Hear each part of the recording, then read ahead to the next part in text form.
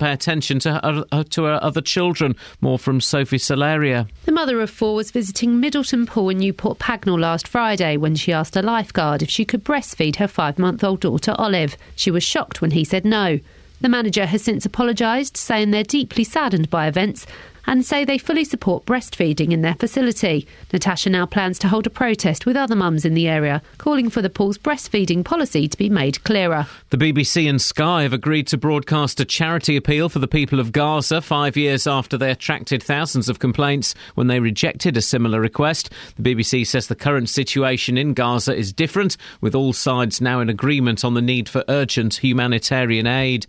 Small businesses in Flitwick say the lack of parking around Station Square is affecting their business. Shop owners say they need more free spaces and an extension on the 30-minute parking limit.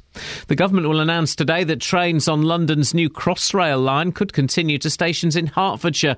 The new line is currently being built under the capital. More from Lee Agnew. The Transport Secretary, Patrick McLaughlin, says he wants to know if it's feasible to have Crossrail trains running to Hertfordshire when the line becomes fully operational in 2019. It would mean trains from the city and Canary Wharf stopping at Tring, Hemel Hempstead, Berkhamsted and Watford, without passengers having to change at Euston. The government says it would provide reliability while the HS2 line is built and could reduce journey times to London by 15 minutes.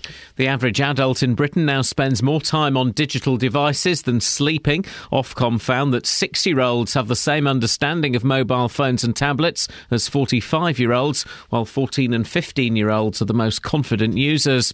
In sport, England's cricketers start the 4th test against India today at Old Trafford with the series level at 1-1, and Watford are set for a £2 million windfall after former striker Britta Sombolonga left League One Peterborough to join Championship club Nottingham Forest for around £5.5 million. The weather, dry, warm and sunny, maximum temperature 24 degrees Celsius, and you can get the latest news and sport online at bbc.co.uk/3 counties. BBC Three Counties Radio's big tour of beds, hearts and bucks. I would say it's a very vibrant place. There's lots of facilities here. And all this week we're featuring Ampthill and Flitwick. It's one of the nicest places to live. For me, it's the best place to live in Bedfordshire. It's all about where you live. I'll think of a choice. I don't think I'd ever think about going anywhere else. The big tour of beds, hearts and bucks. BBC Three Counties Radio. That man is implying he doesn't have a choice.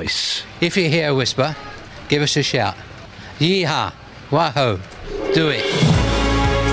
Gosh. Morning!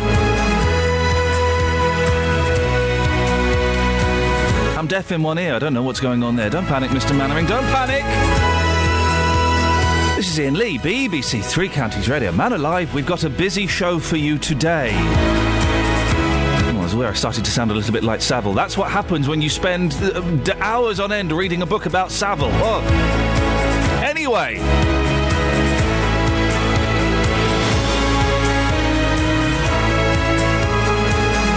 We'll have the latest on the 2 police officers from Bedfordshire who've been charged over an alleged assault. It's that age-old debate about breastfeeding.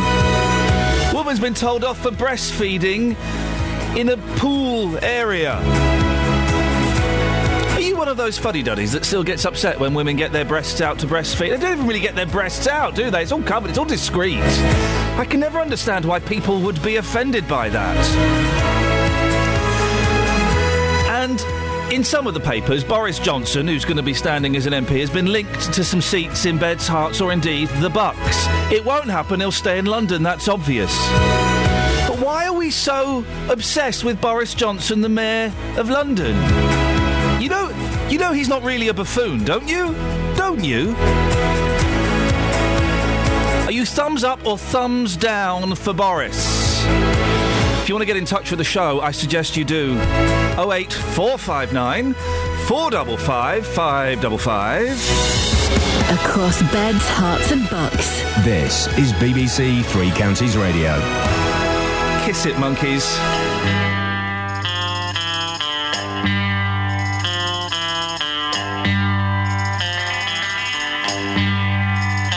Take the last train to Pottsville and I'll meet you at the station.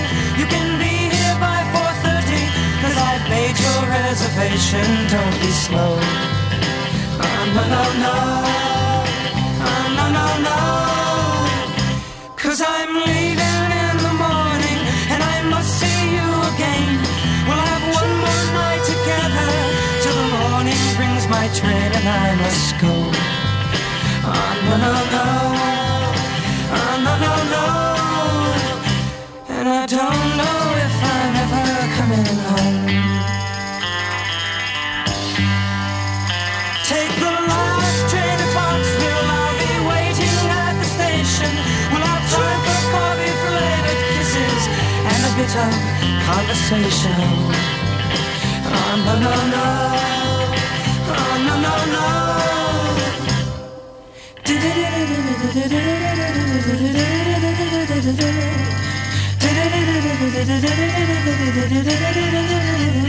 Take the last train to Clarksville. Now I must hang up the phone.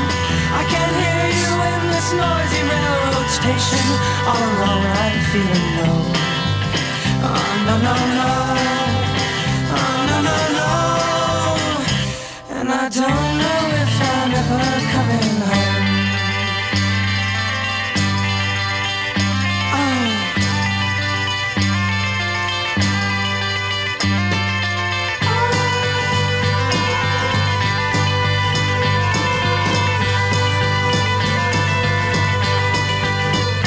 Take the last train to Clarksville and I'll meet you at the station. You can be here by 4:30, 'cause I've made your reservation. Don't be slow. No, no, no. No, no, no. And I don't know if I'm ever coming home. Take the last train to Clarksville.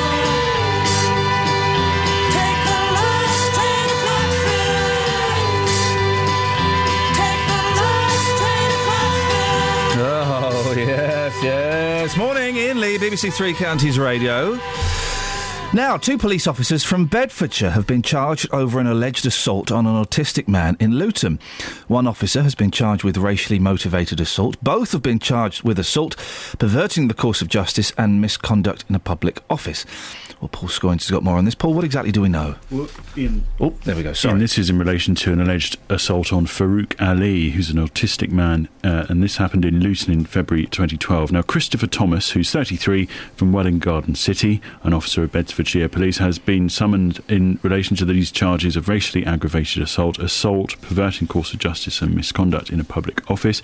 Christopher Pitts, who's 39 and from Bedford, has been charged with perverting the course of justice and misconduct in a public office.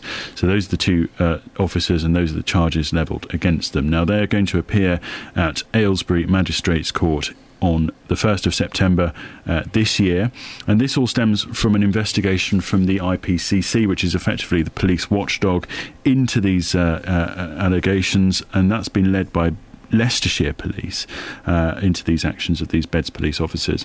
And we can't say too much more, but what we can say is that John Locke, who's the senior Crown prosecutor from the CPS in this area, and he says that he's carefully reviewed all the evidence provided to him by Leicestershire Police and was satisfied with the in accordance with the code of sort of conduct for Crown prosecutors, that there was enough evidence and that it was in the public interest to pursue this and charge these 2 officers with these offences. They're being, I'm assuming here, they're being investigated by Leicestershire Police, so it's an outside police force that's looking into it, because I was slightly confused when I heard that in the bulletin. Yeah, that's right. Okay. Now, it's pretty standard procedure for another force to lead the investigation. If it's into a force such as Bedfordshire, you would get another force to do the investigation. It's one of a number of serious investigations into Bedfordshire Police, isn't it? Yeah, the IPCC are actually looking into a number of areas. That's the Independent Police Complaints Commission, by the way, and let's go through some of them. The case of Leon Briggs, there are 5 police officers and 2 detention officers. They're still under investigation in connection to the death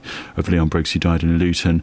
All were interviewed under criminal caution by the IPCC investigators in early February. And connected with that, Iain, Ollie Martins, the Police and Crime Commissioner for Bedfordshire, is also under investigation for releasing information to a third party in that case, which he has admitted. Now, the IPCC is also investigating Beds Police in their contact with a man prior to the murder of Leonard Flower in Luton. They're looking at the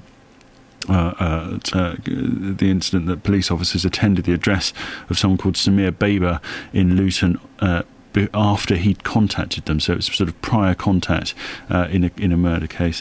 And also, the IPCC is investigating the police in Bedfordshire over their handling of information from a member of the public over Ian Watkins, the rock star paedophile from the Lost Prophets. They were apparently had allegations of child abuse made in October 2012 to the force, and they're investigating how they handled that information. You possibly won't be able to answer this question, but I shall ask it anyway. Is it usual for the police to have that many ongoing investigations into them? 5 sounds a lot to me. I don't know. I wouldn't know whether or not it feels like a high number, doesn't it? I mean, the IPCC investigations are often launched whenever there's any concern about a particular case. There's almost a statutory sort of system that an IPCC investigation is launched in certain situations. I think where police chases and the death of a police car chase and so on. I think there's always an investigation in that.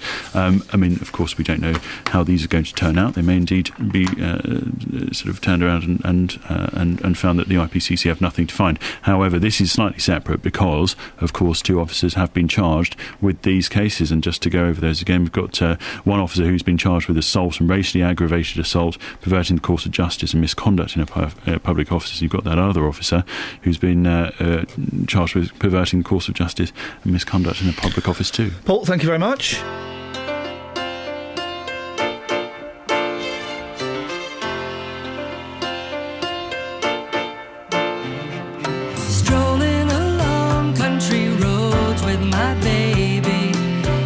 To rain, it begins to pour. Without an umbrella, we're soaked to the skin. I feel a shiver run up my spine. I feel the warmth of her hand in mine.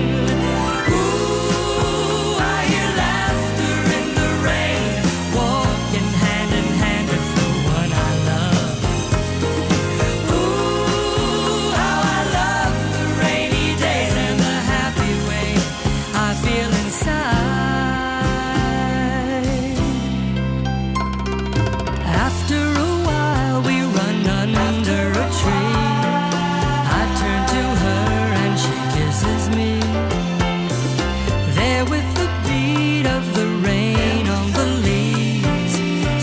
She breathes and I close my eyes, sharing our love under stormy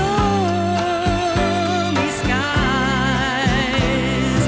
Ooh, I hear laughter in the rain, walking hand in hand with the one I love.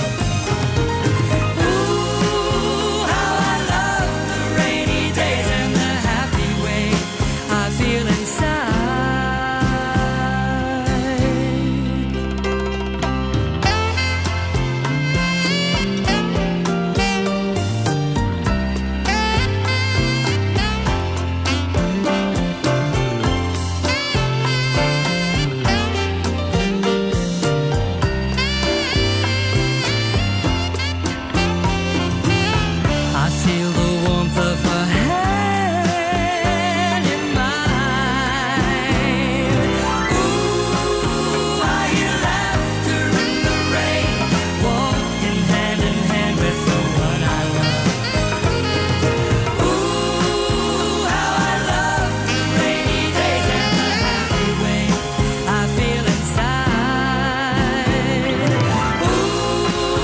This is Iain Lee, BBC Three Counties Radio. Come on, guys. Are you one of those people that gets upset when you see women breastfeeding in public? Seriously, in 2014, you still offended by it? 08459 455 555. Do give me a call. Try and explain it to me. Let's get the travel news. Travel news for beds, cards and bugs. BBC Three Counties Radio. Morning, Ian. Thankfully, there's not a huge amount to report on the roads. Traffic seems to be moving well. The M1 and the M25, so far, so good. Certainly don't see any delays showing on the speed sensors across the three counties.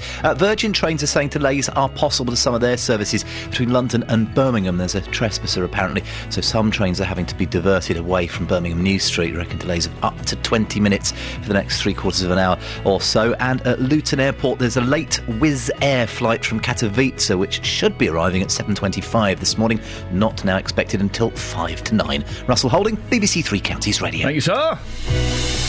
6:16, Thursday, the 7th of August. I'm Iain Lee. These are your headlines on BBC Three Counties Radio. 2 Bedfordshire police officers have been charged over the alleged assault of autistic man Farouk Ali outside his own home in Luton. One of the officers has been charged with racially aggravated assault. A woman from Newport Pagnell is calling for clarity on breastfeeding in public after being told she can't breastfeed at the town swimming pool. And the BBC and Sky have agreed to broadcast a charity appeal for the people of Gaza, 5 years after they attracted thousands of complaints when they rejected a similar request. BBC Three Counties Radio.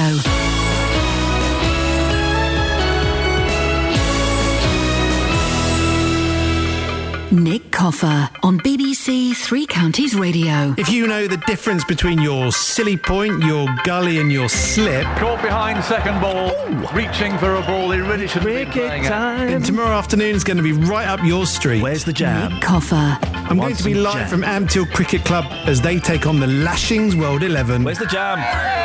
You'll hear from cricketing legends such as Philip De Freitas, Corey Collymore, Where's the jam? Schofield, Saqlain Mushtaq, Evan Malcolm. Plus, as part of our big tour of Beds, Hearts and Bucks, I'll be finding out about some locally made jam and delving into the history of Flitwick and Amtil. Nick Coffer. Live from Amtil Cricket Club tomorrow from midday here on BBC Three Counties Radio. Kick out the jams, mums! If you hear a whisper, give us a shout.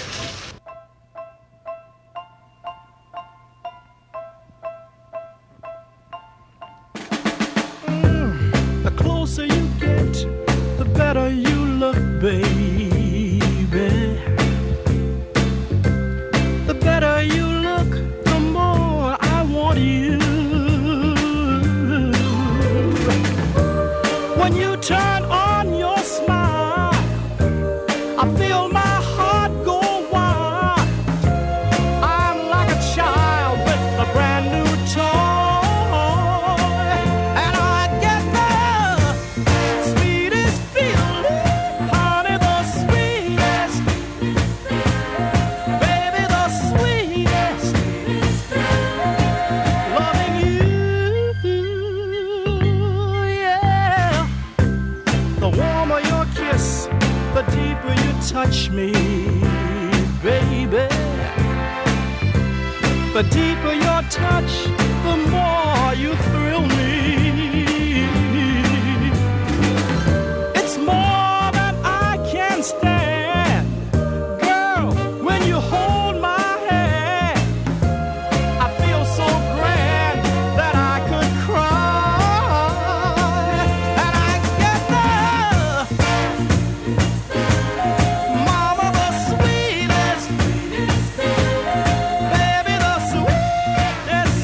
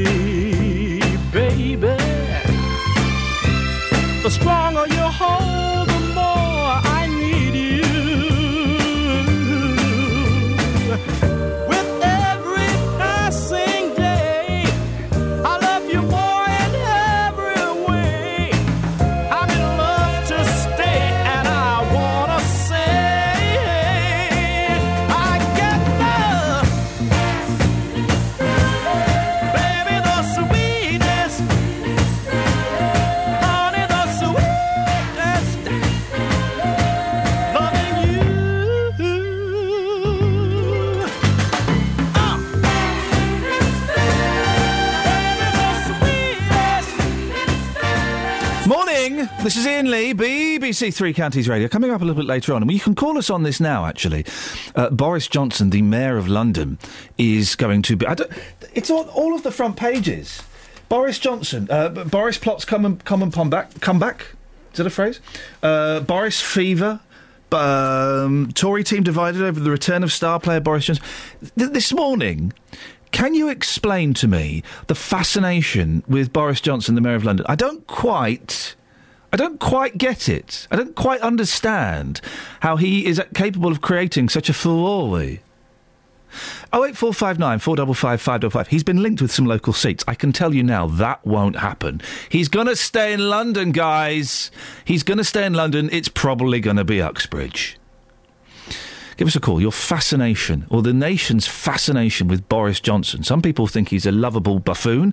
Some people think he's actually quite a nasty piece of work. Which camp do you lie in? 08459 455 555. Another story that you might like to have your say on is this. A Milton Keynes mother says she was told to stop breastfeeding whilst on a visit to a local pool because it broke a no food or drink policy. The pool later apologised and said the lifeguard felt that she couldn't breastfeed and pay attention to her other children.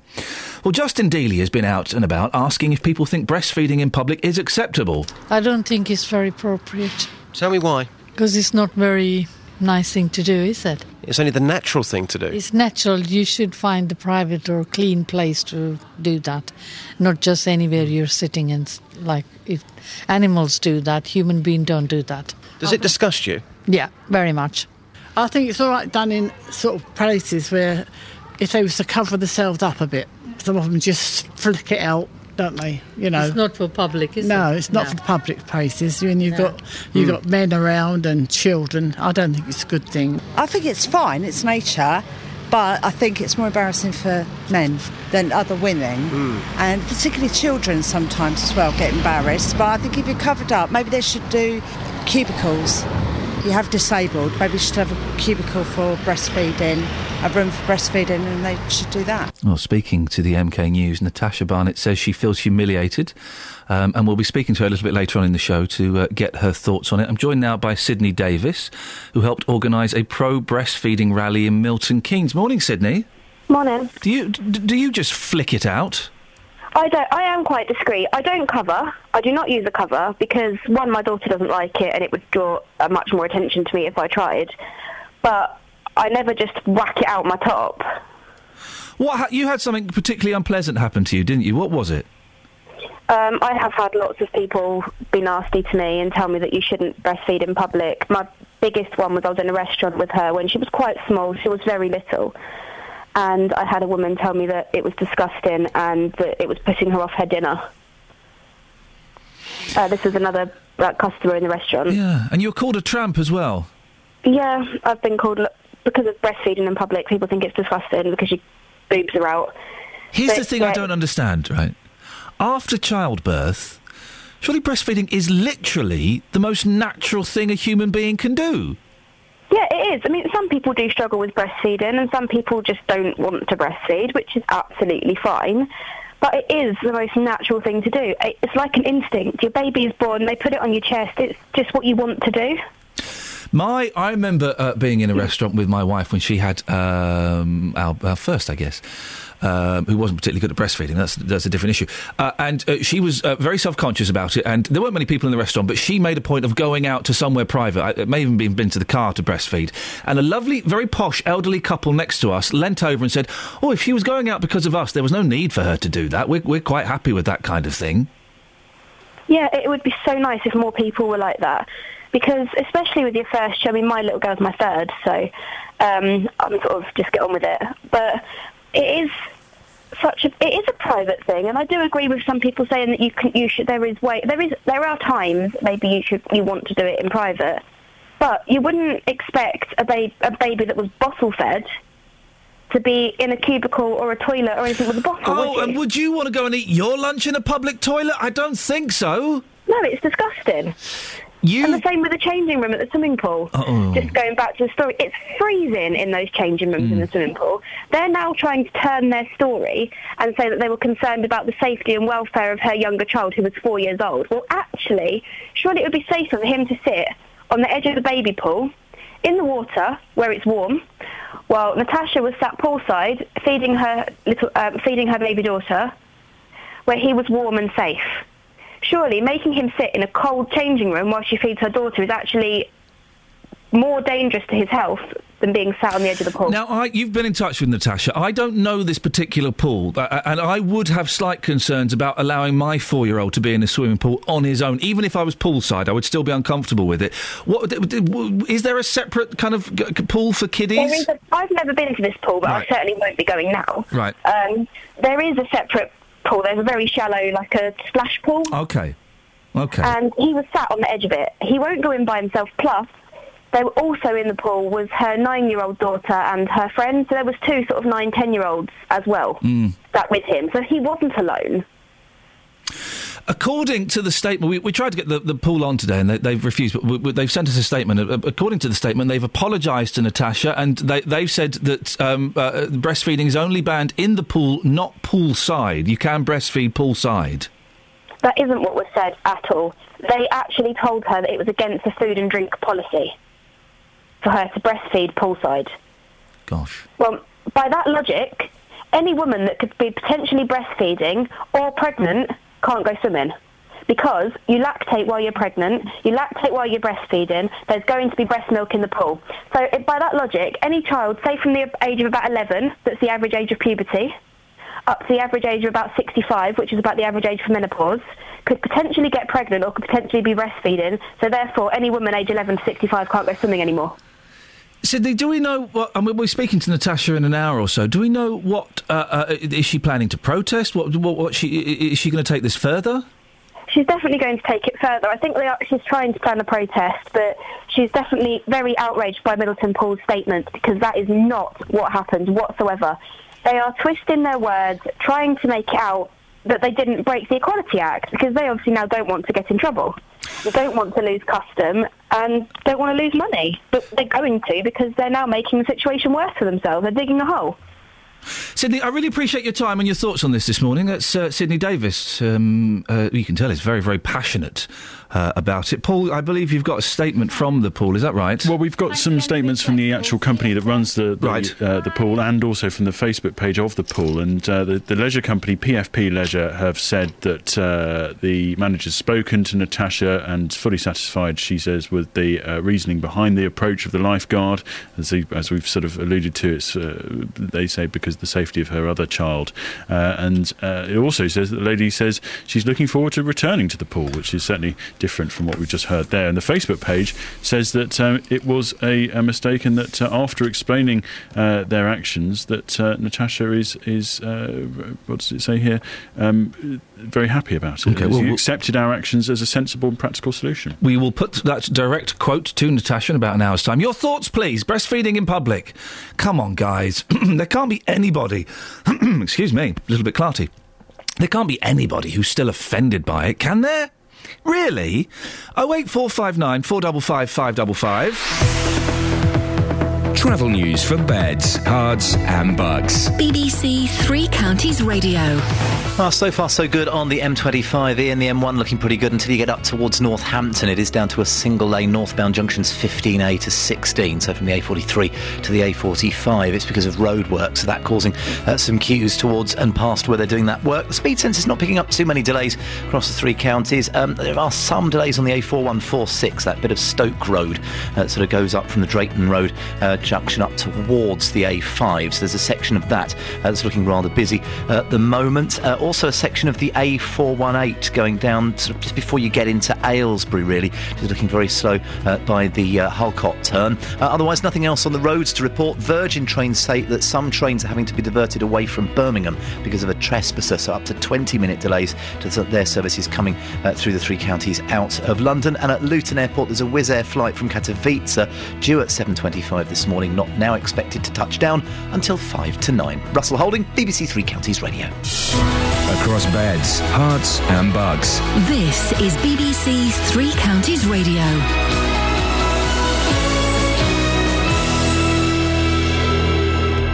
It's 6:30. I'm Simon Oxley. 2 Bedfordshire police officers have been charged over the alleged assault of autistic man Farouk Ali outside his own home in Luton. One of the officers has been charged with racially aggravated assault. A woman from Newport Pagnell is calling for clarity on breastfeeding in public after being told she can't breastfeed at the town's swimming pool. The BBC and Sky have agreed to broadcast a charity appeal for the people of Gaza 5 years after they attracted thousands of complaints when they rejected a similar request. And the government will announce today that trains on London's new Crossrail line could continue to stations in Hertfordshire. Three Counties Sports. BBC Three Counties Radio. Hertfordshire fast bowler Steve Finn could return to Test cricket for the first time in over a year when England play India in the 4th Test at Old Trafford today. Finn was sent home early from the winter tour of Australia, but is back in the squad in place of the injured Liam Plunkett. The series is level at 1-1 with 2 tests to play. Here's captain Alistair Cook. We're on the start of the England recovery now, I think. We're rebuilding stuff, and one game doesn't mean that we've cracked it. You know, for 5 days, in Southampton, we were really good. We put pressure on India for 5 days, where the rest of the summer we've been doing it for short time, so I've not been able to continue for the whole 5 days. Now the challenge is, can we back up that 5 days with another good 5 days here? Watford are set for a £2 million windfall after former striker Britta Sombolonga left League One Peterborough to join Championship club Nottingham Forest for around £5.5 million. Watford sold the 21-year-old to Posh for £1.5 million a year ago. He scored 33 goals last season. It's thought the Hornets will now earn just over £2 million from a sell-on fee, despite a Sombolonga only playing for them 4 times.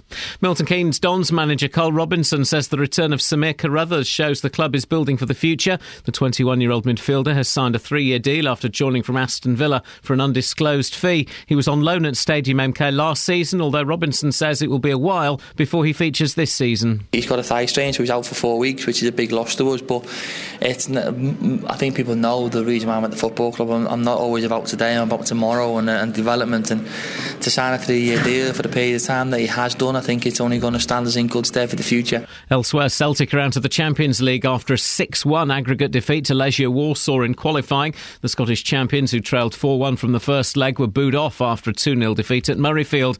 And Tiger Woods has declared himself fit for the final golf major of the season, the US PGA, which starts later today. BBC Three Counties News and Sport. The next full bulletin is at 7. If you hear a whisper, give us a shout. Iain Lee. BBC Three Counties Radio.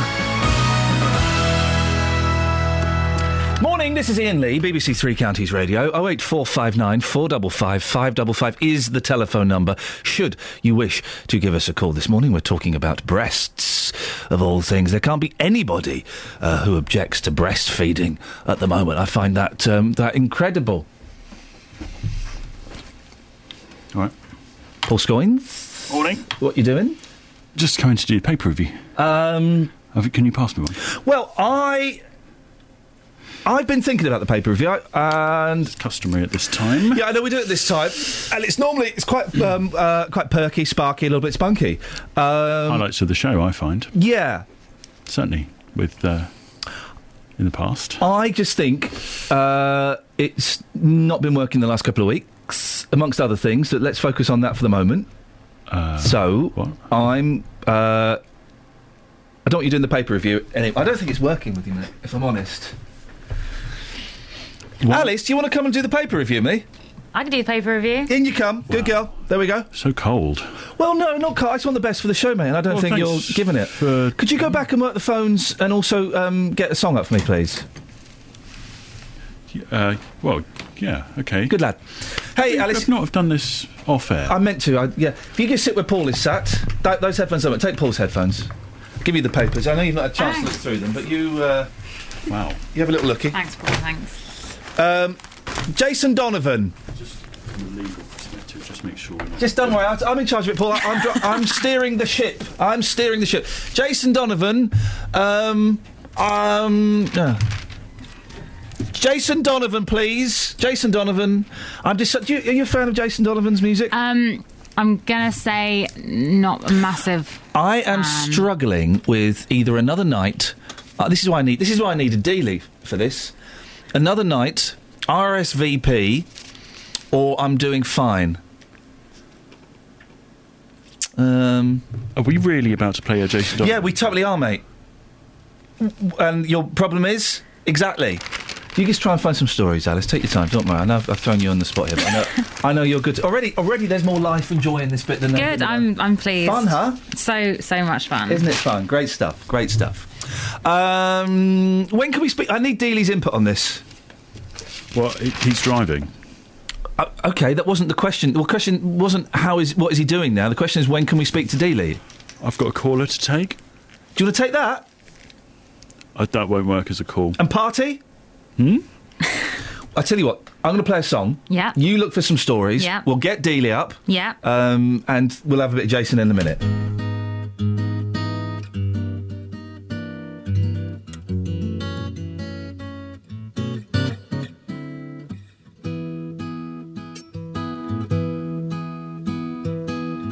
I didn't know what day it was when you walked into the room. I said hello unnoticed. You said goodbye too soon. Breezing through the clientele, spinning yarns that were so lyrical.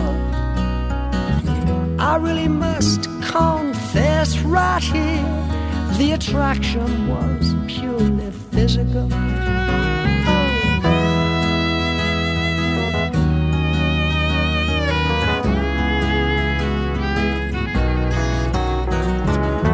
I took all those habits of yours that in the beginning were hard to accept. Your fashion sense, beards, lip prints, I put down to experience. The big bosom lady with a Dutch accent who tried to change my point of view. Her ad-lib lines were well rehearsed, but my heart cried out for you. You're in my heart, you're in my soul. You'll be my breath should I grow old.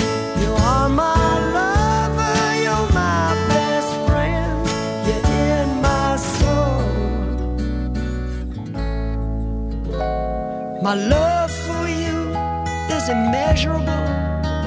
My respect for you immense. You're ageless, timeless, lace and fineness, your beauty and elegance. You're a rhapsody, a comedy, you're a symphony and a play. You're every love song ever written, but honey, what do you see in me? You're in my heart, you're in my soul. You'll be my breath should I grow old. You are my lover, you're my... A little bit of Rod Stewart. A little bit miserable, that song, isn't it? Really? I mean, yeah, he's in love, but for goodness sakes. Ellis Glossop joins me to do the paper review. Good morning, Ellis. Good morning. I've thrown you on the spot. I've got to say, when that record was playing, though, we've been having a real laugh. Just the best. Isn't it fun? It's been bright, it's been sparky. Sparky. Yeah. Which it certainly hasn't been for the rest of the week. Now, we're going to get Dealey up in a little bit to talk about Jason Donovan. I fancy a little bit of Jason. I want to see if he stands the test of time. What have you found in the papers, young lady? The favourite thing I found is about an elephant. Oh, yeah, It's yeah. not very serious, but... Good. We want light and frothy. In the South African bush, a couple were driving through, I don't know, is it a safari park? I guess a national park. Yeah. And an elephant came along. Brilliant. And he sort of tapped on the back of their car by the looks of things in this photo. Yeah. And then started using it as a scratching post. Oh, no. And there's a lovely picture of the elephant just on top of the car. He sat on top of the car. Look at that. Yeah. Have you ever been to Whipsnade or Woburn or those places? I've been to Whipsnade, but I haven't been to Woburn. We went to Woburn a few weeks ago. It's great there. It's enough expensive. Oh, really? It was like about £100 for us to get in. Man. I know, crazy. Anyway, we went there and the boys were loving it because monkeys jumping. We had a monkey sat on our wing mirror. Dream. But they do, and it's great. But they do rip cars apart. They didn't rip ours apart, but they were pulling at the lining of a car in front of us and ripping the lining out. And they do rip aerials off and snap them in half. Angry monkeys. They're trying to tell us something. They're saying, get out. Yeah. Kick out the jams, mums. Get out of here. It's exciting, but it's a little bit terrifying. And, of course, monkeys... how can I put this delicately? They like to... monkeys are the only other animals... There are only 3 creatures in the world that have sex for pleasure, OK? Right. Humans, monkeys, and dolphins. I didn't know dolphins did. Yeah, dolphins. You learn something new dolphins every day. for pleasure. And there are only 2 creatures in the world that... I got to tread delicately because it's half-term. That are quite happy to take things in hand on their own. Right, yeah. Humans and monkeys. So... You'll be driving around and there'll be a monkey, taking things into their own hands. That's awkward when you've got a 4-year-old and a 2-year-old. Did that happen when you were there? Yeah. Oh, really? Yeah. Did you get any questions about it? No, because we did the classic, hey, boys, look over this side of the car. But, Mummy, there's nothing there. Oh, don't matter. There's stuff to see. I don't get the fascination with Bake Off. Are you a Bake Off fan? I'm a massive Bake Off fan. Explain the Great British Bake Off to me. Okay, well... Mary Berry is the most delightful person on the planet. I think that we can all agree. Okay, she's 98 years old.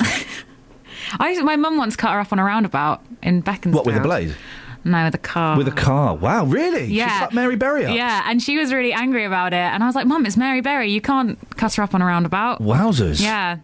So that's not part of it. That's just a nice little. That's fact. why you like Bake Off, because your mum drove aggressively in the face of Mary Berry and laughed at a pensioner. It's a perk. I like. Which one do I like from Mel and Sue? Mel and Sue are brilliant. I like Mel a lot. Her hair was really nice last night. Mel is great. Paul Hollywood, though, he's like Mr. Lover. Oh, romantic. And since he's not going out with that American girl anymore and he's gone back to his wife, do we like him or don't we like him at the moment? What, you and I, or just the world at large? I'm going to use you as the...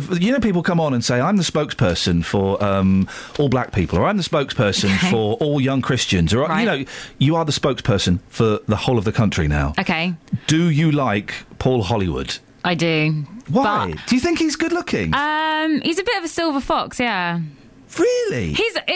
He's just so arrogant, and it's quite... cheeky. You like that? You like the arrogance? Not on people I meet. Okay. So his moon-faced, silver-haired arrogance is what wins him over for you. Yeah, because the thing is I didn't think I liked him that much, and then I watched his bread show. I watched multiple episodes of Paul Hollywood's bread show, which surprised myself. When I was a kid, Bread was a completely different television programme altogether, guys. Was it? Oh, man alive, it was one of Britain's greatest sitcoms, and now there's a programme actually about bread. Multiple programmes about bread. Flipping it. If anyone can let me know the fascination of the Great British Bake Off, another show I will never get round to seeing, 08459 455 555. Have you found anything else? Yeah, I did find something. Did we talk about this yesterday? The train thing? No, we didn't. This is amazing. You're so good, Alice, because I was going to do that. Go on, this is a great story. Okay, there's a train. A man fell between the gap. Yeah. And looking at the picture, have you seen this? This picture the is gap insane. is tiny. Paul, have you seen this picture? Yeah, pictures it's insane. You should go on the Met line. She's going to describe it now, aren't you, Alice? I'm going to describe. She's all right, Paul. Don't worry. Describe it. This is brilliant. Okay. Pictures don't work on radio. She's going to describe it, Paul. The picture is the tagline of the picture is stuck. ... Yeah. Man's leg caught in gap. Yeah. And the picture... Already I've got the image in my head, but the go picture on. is man's leg caught in gap. Yeah. And it's a tiny gap, and I'm really shocked his legs managed to get down there. We're always told to mind the gap, and you kind of think, it's a tiny gap, but this guy didn't mind the gap, and he should have done. And his leg is stuck between the train and the platform. It's insane. How did they get his leg out? This is incredible. You're going to like this. Have you heard this story, Paul? Yeah, I saw the picture. Okay, but have you heard how they got the leg out? Yeah, I have. Okay, it's brilliant. Go on, go. Passengers rushed to the rescue after a traveller's leg got caught in the 2-inch gap. Wow. Staff stopped the service until he was freed without serious injury in Western Australia. And what they did, all the passengers all tilted the train. They pushed it. It's the most... What they did initially, this is great, the guard said to all the passengers on the train, right, we need to stand on the other side of the train to try and hopefully that'll move it a little bit. It didn't work. So everyone got off the train, kids, mums, dad, everybody, and they're all pushing the train to lift it. It's an incredible story. It's an incredible photograph. I've got to say, Alice, it was delivered incredibly. Thanks. Thank you. Stay there, because we're going to have a bit more of this. This is great, isn't it, Paul? This is what we've been lacking for the last few... This is wonderful. I'm so happy. You're right, Paul. Skynes? Paul? Traveller there. Thank you, mate.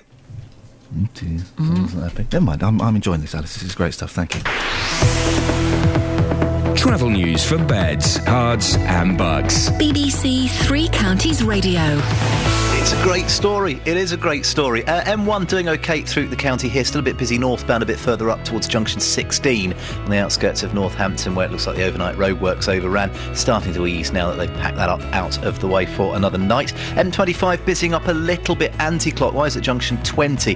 Turn for the A41 at Kings Langley. Looking at the speed sensors, not a huge amount else going on, although there is a short queue on the A421 halfway up from Brogborough towards Marston Mortain, and on the northbound A6 as you head away from Luton. There's a queue going from Bushmead to the Birdsfoot Lane junction.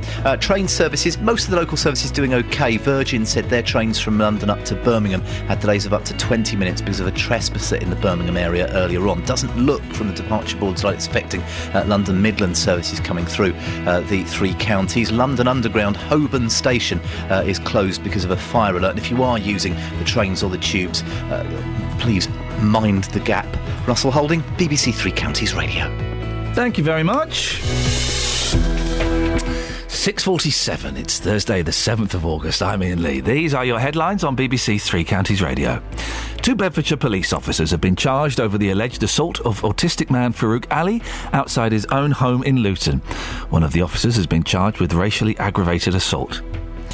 A woman from Newport Pagnell is calling for clarity on breastfeeding in public after being told she can't breastfeed at the town swimming pool.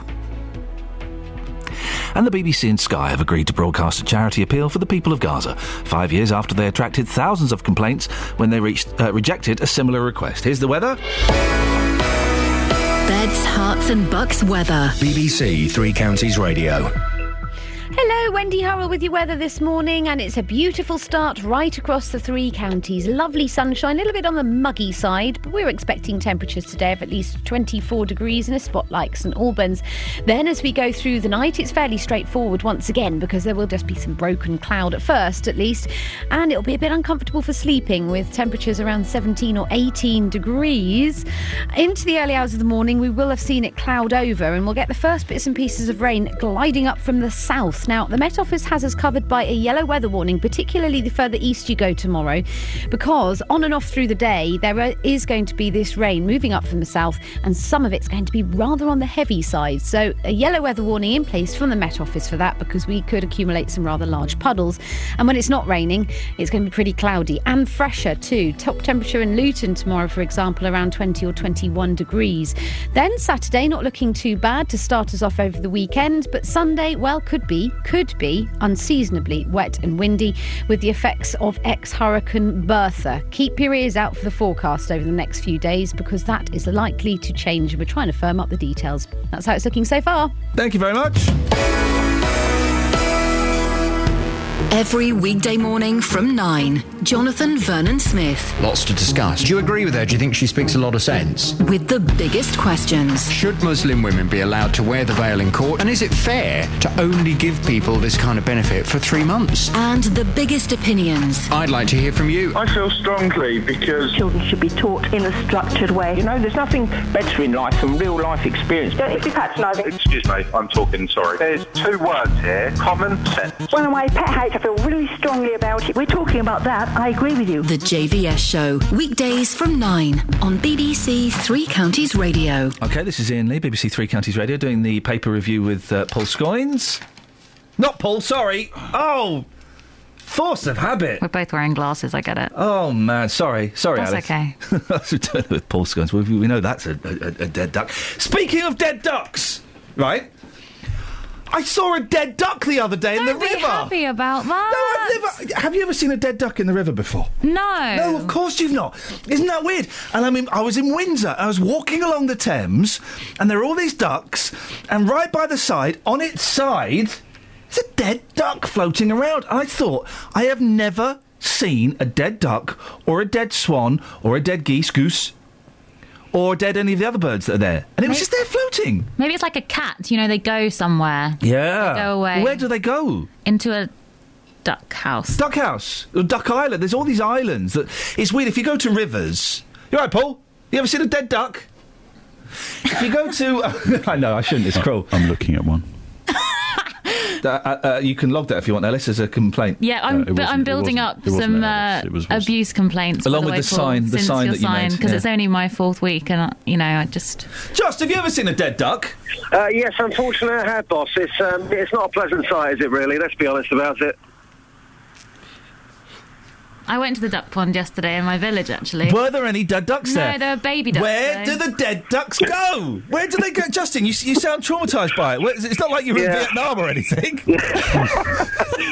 You see, where I live in Hemel Hempstead, we have something called the Water Gardens. Oh, yeah. Which apparently is going to have millions of pounds spent on it as well. Yeah. Not because of dead ducks, but lots of lovely ducks live there. And occasionally, when I'm walking to the gym, I see dead ducks, and it's not very pleasant. It upsets me. It wouldn't make such a good film, would it? I see dead ducks. No, it really wouldn't, boss. No. Now listen, Justin, when you came in this morning, I noticed you'd had what my little boy calls, because of you, a nut cut. Yeah, a little haircut. Yeah, a little nut cut. Absolutely. Yeah. Just tell the listener what you asked for when you went in to your barber's. Well, she came to me and... what? Sorry? Is this the late 1980s? Someone came to you to give you a nut cut? Yeah, they came to my house, they parked up outside, they came in with a drink, they gave me lots of comms, and we sat down, and I said, this is what I want. I want Billy Fury / Jason Donovan mixed with 1980s Madge. And she went, who's Madge? I said, Madonna. So I want a Billy Fury / Jason Donovan mixed with 1980s short Madge. Get the scissors out, get on with it. It is one of the best nut cuts you've ever had. Thank you, boss. I appreciate the comms. She has done a cracking job. Well, it got me thinking. I used to be a big Jason Donovan fan, right? And I remember having an argument in the 6th form common room with Malcolm Richmond, saying, "Listen, Jason's the one with the talent. You mark my words. In 20 years' time, Jason will still be releasing records. Kylie Minogue will be nowhere." I backed the wrong horse there. And I was thinking maybe playing a Jason Donovan song to see if it stands the test of time. Oh no, it does. There's not even a debate to be had here. His music does. Well, Justin, I'm going to suggest a couple of titles in a second, but Ian's in Northampton. Morning, Ian. Morning, Ian. How are you? I'm fine, thank you. Are you a Jason Donovan fan?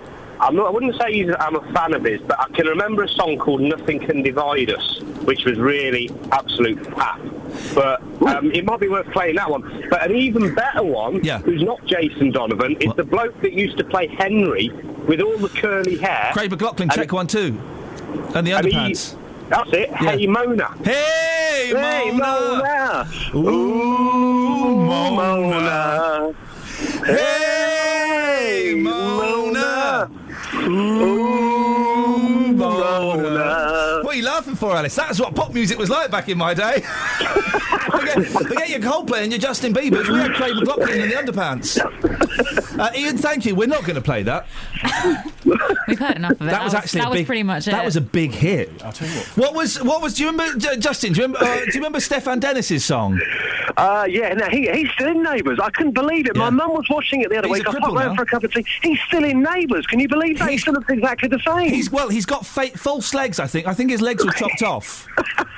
His song was a proto-gay anthem called "Don't It Make You Feel Good." Right. Yes, these are the Donovan songs. You're right, Scoins. Got to say, guys, some really first-class bands this morning, team. Really relaxed, fun, great bands. These are the songs I'm thinking. Nothing Can Divide Us, I don't think was that good, right? No. These are the songs I'm thinking. Not the biggest of hits. Or this one was number 2. When You Come Back to Me. Yeah. Another Night. Yep. I'm Doing Fine. No. You did like that one? No, it's okay, but you're kind of building up to the big hit I'm hoping you're going to mention.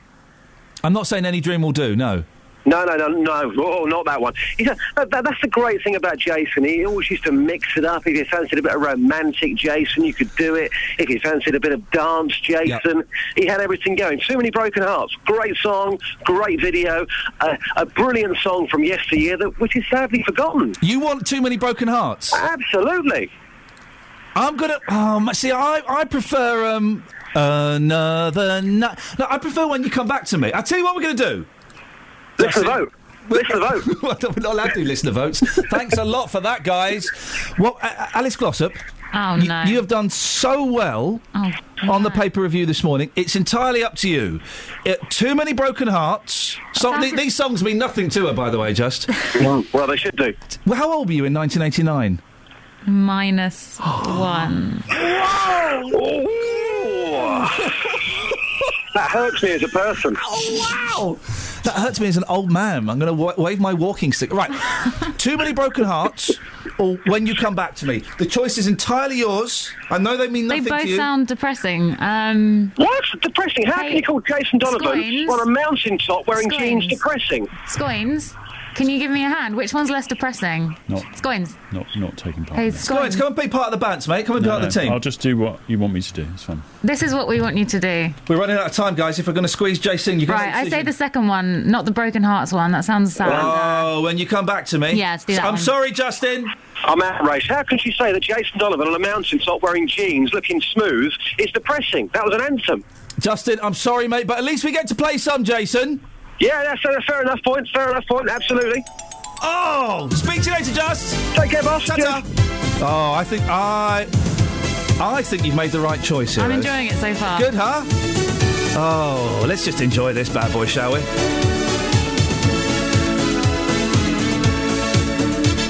So many people smile on their faces. I'm full of presents, going to places. There's a chill in the air as I walk through the night. How I wish I could walk through the windows of time. Would I see happiness there? See your face everywhere, but the lights all go down over London town.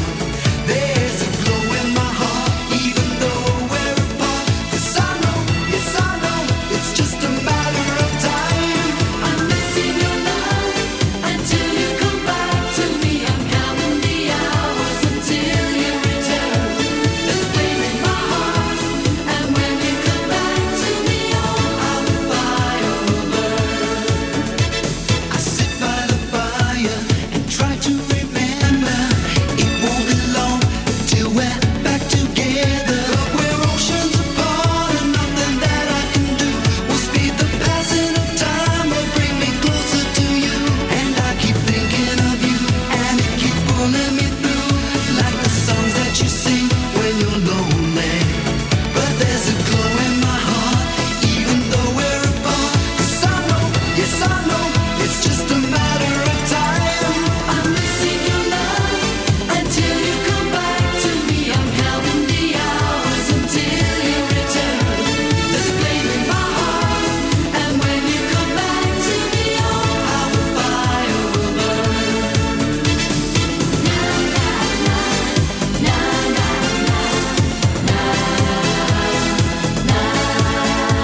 There's a flame in my heart, and when you come back to me, oh, how the fire will burn. Oh, wonderful. I think we'll have a bit more of Jason tomorrow. Maybe we'll play the song that Dealey wanted. This is Iain Lee, BBC Three Counties Radio. Let's get the travel. Travel news for beds, cards and bugs. BBC Three Counties Radio. Well, thankfully, no accidents or incidents to report so far this morning. The major route's not looking too bad. The M1 doing well. M25 beginning to busy up a little bit anti-clockwise. Junctions 21 to 20 from the M1 to Kings Langley, and then patches from 17 to 16, the bit from Maple Cross to the M40. And then it's busy on the roundabout off Junction 21A on the A405 at Bricket Wood. And Virgin trains say delays of up to 20 minutes possible to trains going up to Birmingham. Russell Holding, BBC Three Counties Radio. Thank you very much. That was fun. Coming up in the next hour, breastfeeding in public. Some people are still outraged by it. Are you one of them? Speak to you after the news with Simon Oxley. Local and vocal across beds, hearts and bucks. This is BBC Three Counties Radio.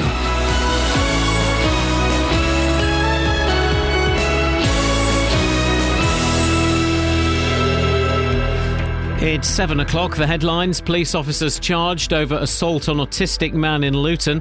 Mum told to stop breastfeeding at Newport Pagnell swimming pool. And driver arrested after car driven the wrong way down Hertfordshire motorway. BBC Three Counties Radio. 2 Bedfordshire police officers have been charged over the alleged assault of an autistic man outside his own home in Luton. It's claimed 33-year-old Farouk Ali was dragged and punched as he watched dustmen empty his bins. More from Jane Killick. Following pressure from Mr Ali's family, an investigation was undertaken by Leicestershire Police. 33-year-old Christopher Thomas from Welwyn Garden City will appear in court at the beginning of next month, charged with racially aggravated assault. He's also accused of perverting the course of justice and misconduct in public office, along with a second police constable, 33-year-old Christopher Pitts from Bedford. A woman from Newport Pagnell is calling for clarity on breastfeeding in public after being told she can't breastfeed at the town's swimming pool. Natasha Barnett was asked not to feed her daughter because of a no food or drink rule and because the lifeguard felt she couldn't pay attention to her other children. More from Sophie Solaria. The mother of 4 was visiting Middleton Pool in Newport Pagnell last Friday when she asked a lifeguard if she could breastfeed her 5-month-old daughter Olive. She was shocked when he said no.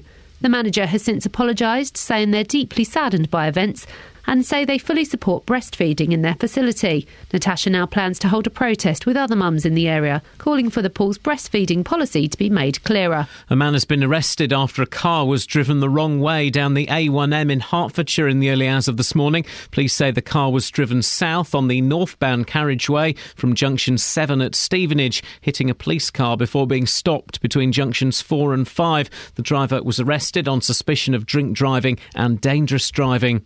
The BBC and Sky have agreed to broadcast a charity appeal for the people of Gaza 5 years after they attracted thousands of complaints when they rejected a similar request. The BBC says the current situation in Gaza is different, with all sides now in agreement on the need for urgent humanitarian aid. Small businesses in Flitwick say the lack of parking around Station Square is affecting their business. Shop owners say they need more free spaces and an extension on the 30-minute parking limit. The government will announce today that trains on London's new Crossrail line could continue to stations in Hertfordshire. The new line is currently being built under the capital. More from Lee Agnew. The Transport Secretary, Patrick McLaughlin, says he wants to know if it's feasible to have Crossrail trains running to Hertfordshire when the line becomes fully operational in 2019. It would mean trains from the city and Canary Wharf stopping at Tring, Hemel Hempstead, Berkhamsted and Watford, without passengers having to change at Euston. The government says it would provide reliability while the HS2 line is built and could reduce journey times to London by 15 minutes. In sport, Hertfordshire fast bowler Steve Finn could return to Test cricket for the first time in over a year when England play India in the 4th Test at Old Trafford today. The weather dry, warm and sunny, maximum temperature 24 degrees Celsius, and you can get the latest news and sport online at bbc.co.uk/3 counties.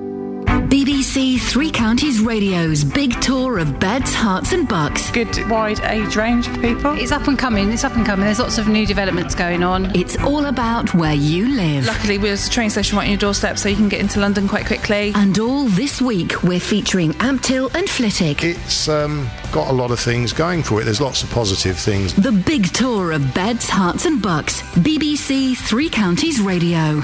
If you hear a whisper, give us a shout. Hardcore. Morning. Packed show this morning, huh, guys, huh? So breaststroke is allowed in the pool, but breastfeeding isn't. One Milton Keynes woman found out the hard way. Boris Johnson, the Mayor of London, is in all of the papers this morning. He's going to stand as an MP. He's being linked with places here. He won't be, though. He won't be. It'll be in London. But do you understand the Boris Johnson phenomenon? I don't get it. Can you explain him to me, please? And care home costs have soared. Now, lots of you have got parents, wives, husbands in care homes. Can anyone really afford it? I'll tell you how much my mum pays in a bit. It is truly outstanding. 08459 455 555 is telephone number if you want to take part, lads. Across beds, hearts and bucks. This is BBC Three Counties Radio. Two police officers from Bedfordshire have been charged over an alleged assault on an autistic man in Luton. One officer has been charged with racially motivated assault. Both have been charged with assault, perverting the course of justice and misconduct in a public office. It's a story that we featured on this show in the past. Paul Scoins has got more. Paul, what do we know? Well, this, Ian, relates to an alleged assault on Farouk Ali, who you may have heard on our programme, or being discussed on our programme for quite some time. This happened back in Luton in February 2012.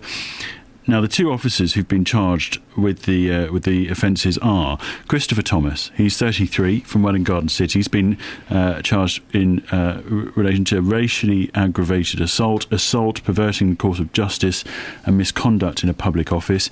And Christopher Pitts, who's 39 from Bedford. Now, he's been charged with perverting the course of justice and misconduct in a public office. So those are the two charges that he's received, and those are the charges that they both have received. Now, they're going to appear at Aylesbury Magistrates Court on the 1st of September this year, and this is all after an investigation by Leicestershire Police into the conduct of these two Beds police officers. Under the Independent Police Complaints Commission. It's quite normal for another force to start investigating another force. We don't know very much more. We can't say very much more. But John Locke, who is the senior sort of prosecutor for the CPS, the Crown Prosecution Service, has said that he's reviewed all the evidence and is satisfied that there's sufficient evidence that it was in the public interest to charge these two officers with these offences. There are several serious investigations in the Bedfordshire Police. Just quickly, Paul, go through what they are, please. Well, these are all, yes, absolutely, under the IPCC. We've got several investigations into the death of Leon Briggs. We've got who died in Luton. There's 5 police officers, 2 detention officers who remain under investigation for that. They were interviewed under caution by investigators in February.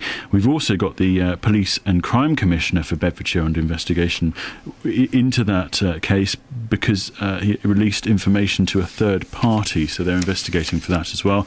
There's also an investigation into prior contact with a case of a murder of Leonard Flower in Luton, and they police had prior contact with somebody with that after he contacted them with information. That was on the 21st of October in 2013. So there's that investigation. There's another investigation into information which was purportedly passed to Beds Police about the paedophile rock star Iain Watkins in 2012, which the IPCC is investigating what exactly the force did with that information after it was passed to them.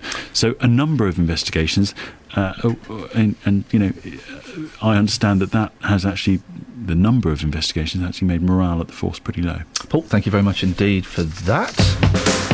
If you hear a whisper, give us a shout. Iain Lee. BBC Three Counties Radio.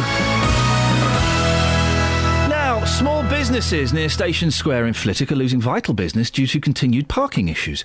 Shop owners say there's nowhere for staff or customers to park, and the few available spaces only allow you to stay for 30 minutes at a time. They say it's had a huge impact on business, and they've lost hundreds of customers. Well, in a second we'll speak to Councillor Budge Wells, the Deputy Executive Member for Community Services. But before that, let's speak to one of the business owners. It's Tracy Hines. Morning, Tracy. Morning. Tracy, what's your business? I run Eric's Trading Place. We sell cards, we sell gifts, we sell quite a lot, basically. OK, you sell bits and pieces, I believe my mum would call it. What's the parking like around you? Well, obviously, I walk to work because I could not possibly park. And basically, there's only the 30 minutes by Barclays Bank where you can park, obviously, for 30 minutes. But now that the branch of Barclays is closed in Ampthill, we've got more and more people fighting for them places, and by the time they've done their banking, they haven't got time to walk over to us. So how is it affecting business? You're losing business. I've had people say to me, I've drove round and round, couldn't park, didn't bother. So, you know, and people that have actually bothered to walk over, pop into me, pop into the CAF or Flitwick Flowers, and they've ended up with a fine. And how long has the parking been like this, Tracy? It was quite bad when we lost the free car park. And then I think in the last few months since we've lost Barclays Bank in Ampthill, it's become extremely bad. Yeah. And can you see, you know, every month when you or every week when you tally up your take-ins, can you see the effect it's having? Are you losing money? Oh, yeah, we're losing money. we're losing money and you're losing customers. And, I just don't know how can it be sorted? Something needs to be done. There's a florist near you who can't talk to us this morning for personal reasons, but you know her well. It's affected her as well, hasn't it? Well, in Lorraine's case, she's a florist. She has to deliver flowers, and she's endlessly getting tickets because she has to park, she has to load her van, she has to deliver, but she has nowhere to park. She can only park where she's parking, and then when she gets home, there's a ticket for her, and then you've got to deal with that. Or their suppliers are now getting tickets. There's just, we have nowhere where we can load, unload, or get deliveries. Tracy, what would you like to see done? We just need... I know it's a hard issue because there's not space, but it'd be nice if there was a place where suppliers could stay for 10 minutes, or we could load up, the florist could load her van without worrying about getting a ticket, or if there was anywhere we could have up to an hour's parking so people can do their banking and pop along and come into us. Tracy, stay there. I may come back to you in a couple of minutes. I'm joined now by Councillor Budge Wells, Deputy Executive Member for Community Services at Central Beds Council. Always a very long title, Budge. You've heard Tracy's issues there. What's your reaction? Well, of course, we want to promote businesses, which is very good for Flitwick and for the people who visit. But in terms of parking, we also have a responsibility, to make sure that traffic can move freely through a town. And at the same time, of course, we are concerned to provide more parking. And that, in fact, is exactly what we're doing. Down by the station there, we have a site which we bought in 2012 as part of the possible future redevelopment of Flitwick. And we've got 300 spaces in use. Well, of the 300 spaces available, most of them are in use there, which is in addition to the 270 spaces that, of course, are provided by the station car park. Now, I appreciate what your speaker is talking about is short-term parking. But the fact of the matter is that Flitwick is a crowded area.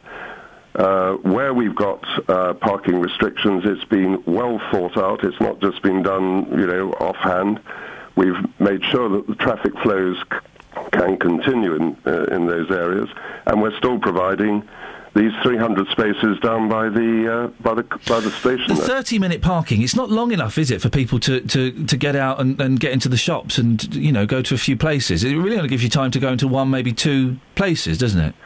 Well, yes, that is true, but, we have to appreciate that it is a very busy town centre, and 30 minutes is deemed to be something which will, on balance, do the best job for the most people.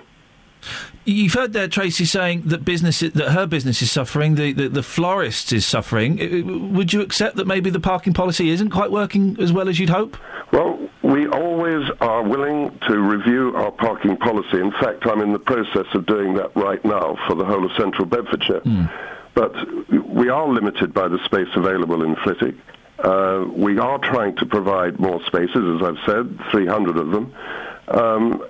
I don't really see much more we can do if it's the space available that makes the parking available. Disabled people also being affected, aren't they? Some are being charged for going over time. Is that fair?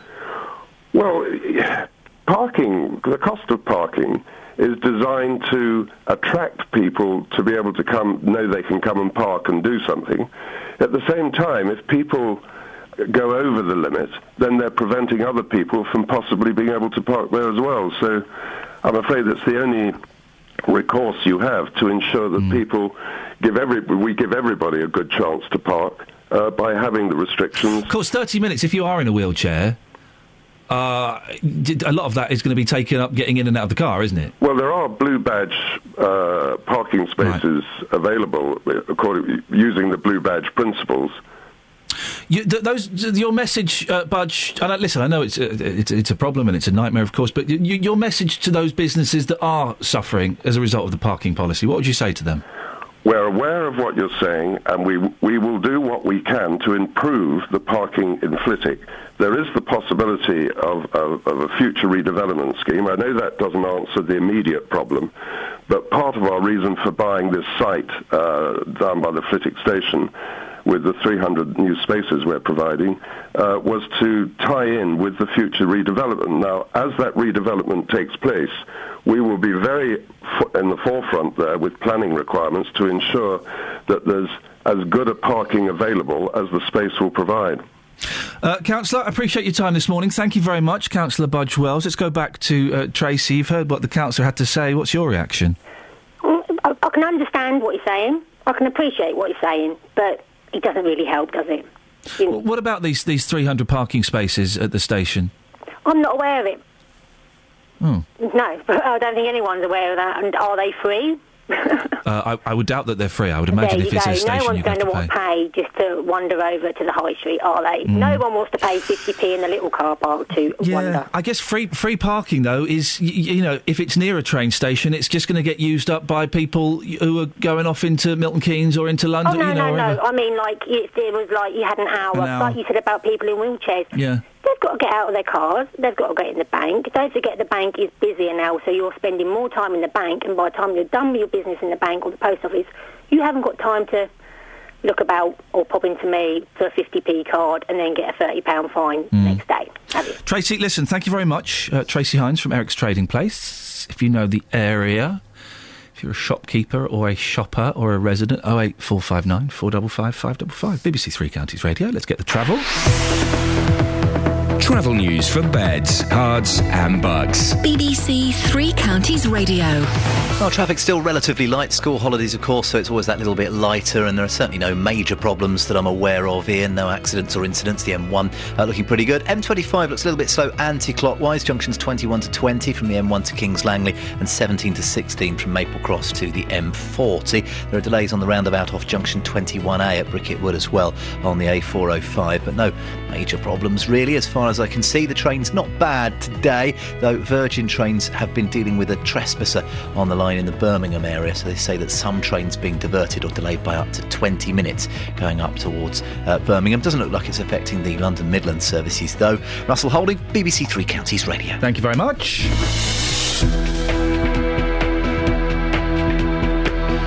Right, 7:17. It's Thursday, the 7th of August. I'm Ian Lee. These are your headlines on BBC Three Counties Radio.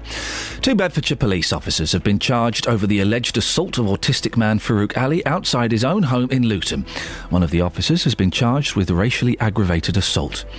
A woman from Newport Pagnell is calling for clarity on breastfeeding in public after being told she can't breastfeed at the town's swimming pool.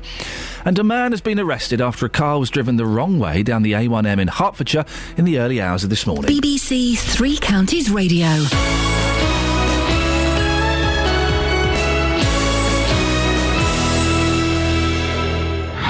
BBC Introducing. Rhythms of the World is one of the biggest and best music festivals the Three Counties has to offer. Well, I think it's fantastic. It's a lot bigger than I thought it would be. And on Saturday, you can hear all of the highlights from an amazing 2 days with BBC Introducing, with performances by One Bit, Childhood, Josephine and the Artisans, Too many young soldiers close off from broken pride. Words of a frozen mind, slowly declining. Grind to a stop, it's a lot when you really want more than benefits. BBC Introducing Rhythms of the World highlights. It's amazing, like, as a family festival, everyone just embraces it. Saturday night from 8 here on BBC Three Counties Radio. BBC Introducing. If you hear a whisper, give us a shout. You know the score, 08459 455 555. Phil's on the line. Morning, Phil. Good morning, Ian. I've got a bit of a serious topic this morning. Oh, blimey. About this guy out in Australia at Stirling Station in Western Australia. This is a brilliant story. Let me just do a little recap, Phil. Page 29 of The Sun. It's a fella, he didn't mind the gap at the train station. I've got no idea how he got his leg caught between the train and the platform. He couldn't get it out, so all of the passengers got off and they pushed the train. They pushed it. Yeah, amazing pictures. But the thing I wanted to say was that, particularly down in South London, the gap between the platform and the train at certain stations is scary. Oh, some of those gaps are huge. They are. I mean, there's 2 that I mentioned. These are both in South London. East Croydon, platform 2. Yes. And Rains Park in South London. Are you giving us a public health warning, Phil? Actually, because I mean, as I'm getting a little bit older, you know. You're nearly 80, aren't you? No. I better say I'm 72, so there we are. You're nearly 80, everybody knows. Yes. So, but I mean, it is, and you think to yourself, I mean, they've got a sign up at Rains Park said, walk right down the end of the platform because the gap's not so big down there. Here's the thing, right? I love about London and I hate about London, right? Yeah. You know, on the Underground, you've got the buttons to open the doors that haven't been in service for about, 15 years? Yeah. And you still get people stood there pushing the buttons to open the doors. Yeah, I mean, in Croydon, we've got the wonderful trams. Oh, dear. And, and I mean, the doors do open normally, but there are buttons there for people to press, and people do. But, I mean, it is scary. And another thing I noticed the other day when I went down the coast, that is these not level crossings, but gaps in the hedges for people to cross the tracks for trains. No. Honestly. A gap in a hedge? Yes. You're talking rubbish. No, I'm not. I'm not talking Ian. rubbish. No, I'm not. There's a gap in a hedge for people to cross the trains? Well, they are unauthorised crossings on railway lines. No.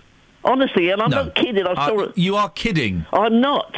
I mean, I saw them going down there, and I thought to myself, surely, I mean, they're probably for people local, as you know, can't get across. Yeah. But I mean, when you've got a high-speed train coming along, not worth the risk. It isn't. It is ridiculous. That's why I've got a rather busy day today. Here we go. Look, Phil's about to plug another radio station. Is it all right? Can I? Well, yeah, but no. Oh well, I just want to invite the 3CR listeners. You see, Go on then. If any 3CR listeners have got dogs, and they're coming down to London today, come outside Broadcasting House at 3:00 this afternoon. You can't.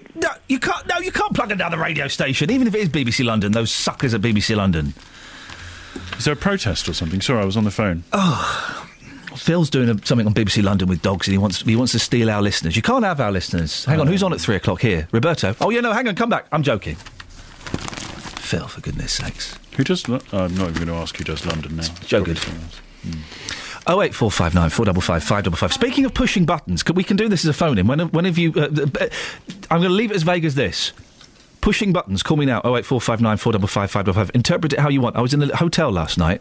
I was in the lift. I was on the 3rd floor. I was going down to the ground floor. The ground floor, 0, G0, is always the floor to get out of the hotel. Yeah. Couple got in. They were Polish. Not relevant, but maybe it was relevant.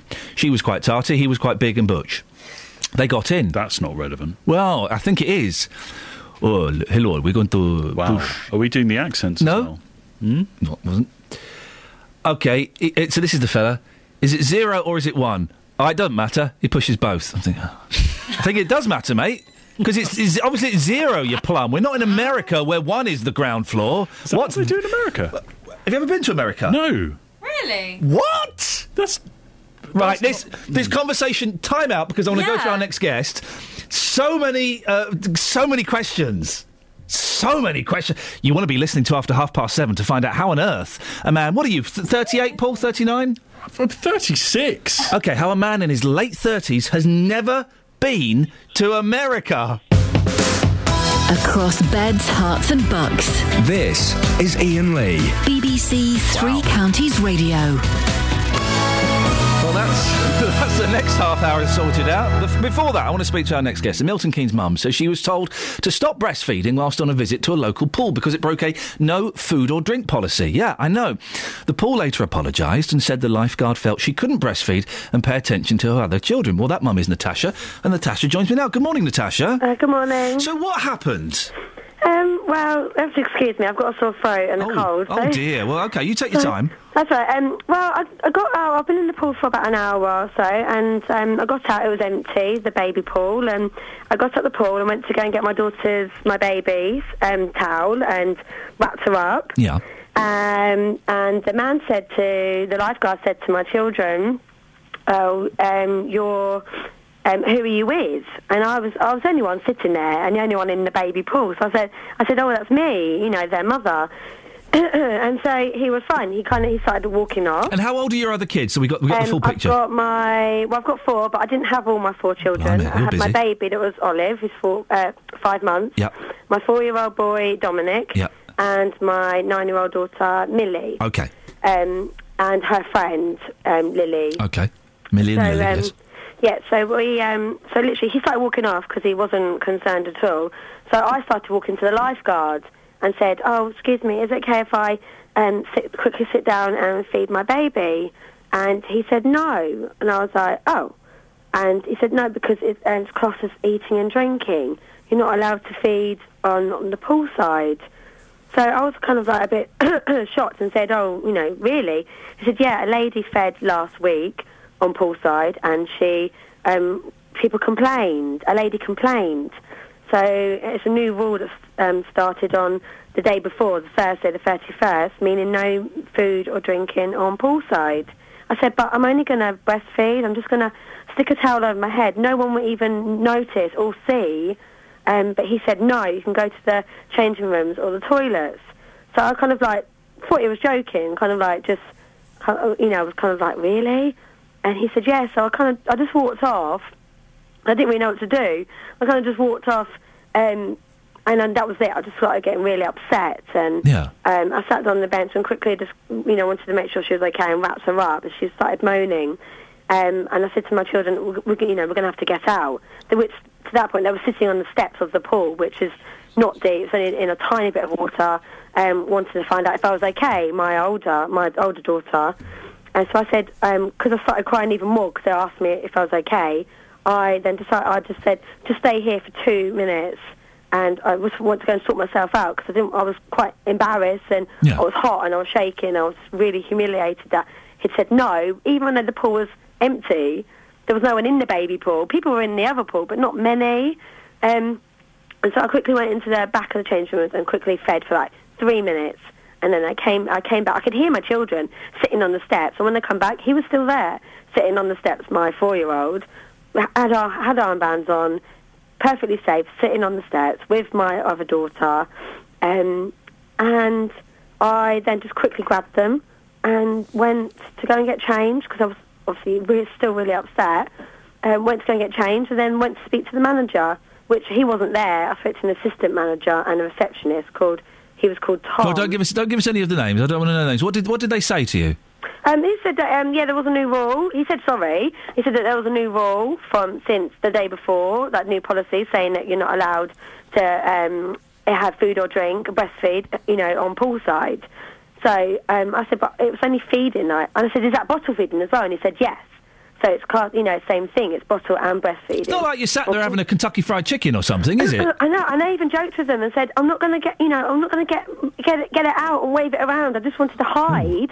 I wasn't going to expose my breast. I wanted to hide with a towel so no one could see. No one would even notice. And I kind of feel silly for even asking. I should have just done it because the few weeks before I did.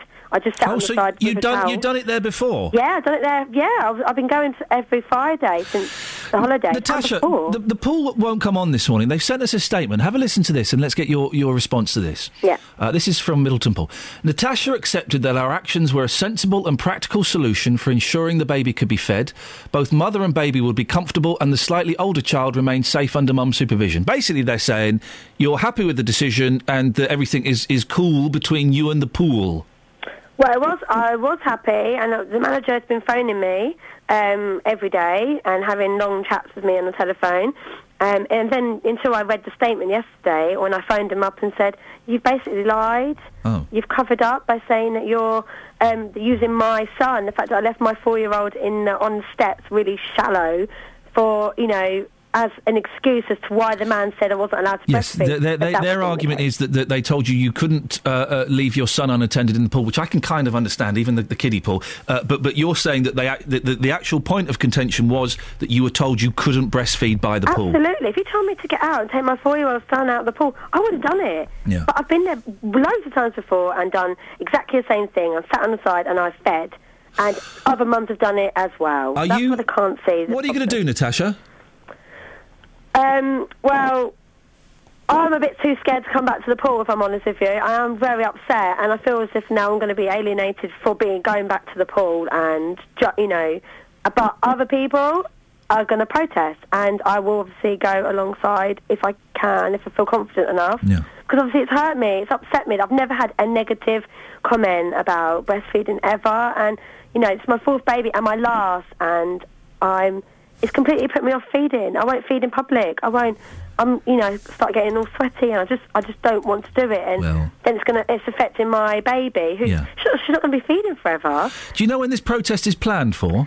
I'm not sure, but it will be. I mean, the manager invited me down on Friday for a cup of tea, but I'm just not. You should say, yeah, I'll come and have a cup of tea, but can I drink it by the pool, please? Yeah. That'll learn him. Yeah. Natasha, listen, do let us know if you hear any more about this protest. I will do. And thank you so much for coming on. And, I'm still amazed that some people get upset by people breastfeeding in public. After giving birth to a child, I can't think of anything more natural. I know. I mean, it's not like I say. I didn't have it out. It wasn't my boobs. Never out on display. I was discreet, and no one normally ever knows that I'm feeding. Natasha, listen. I really appreciate your story and you sharing it with us. Thank you. 08459 455 555. Well, you can hear how it's knocked her confidence. Now, there are the breastfeeding. Yeah, sure, it's got its knockers, but I can't. Oh, come on, guys! I don't see the. Did I really just do that? That's terrible. I don't see the problem. And I'm so amazed in 2014 we're still having this argument about some people frown on breastfeeding. What do you think? 08459 455 555. Let's get the travel. Travel news for beds, cards and bugs. BBC Three Counties Radio. Well, I'm keeping abreast of the situation on the roads at the moment. Iain, the M1 doing OK. A1 looking very slow south towards the Black Cat roundabout. M25 queuing now anti-clockwise. Junctions 18 to 16, so the bit from Chorleywood to the M40. There's not a huge amount else going on, to be honest. School holidays, so traffic always that little bit lighter. Virgin train sake delays still possible up to 20 minutes to the trains running between London and Birmingham through the three counties. London Midland are affected, but not by the looks of it on the lines coming through here from what I can see on each of our departure boards. London Underground on the Jubilee line. Swiss Cottage station has been closed because of staff shortages. Russell Holding, BBC Three Counties Radio. Across beds, hearts and bugs. This is BBC Three Counties Radio.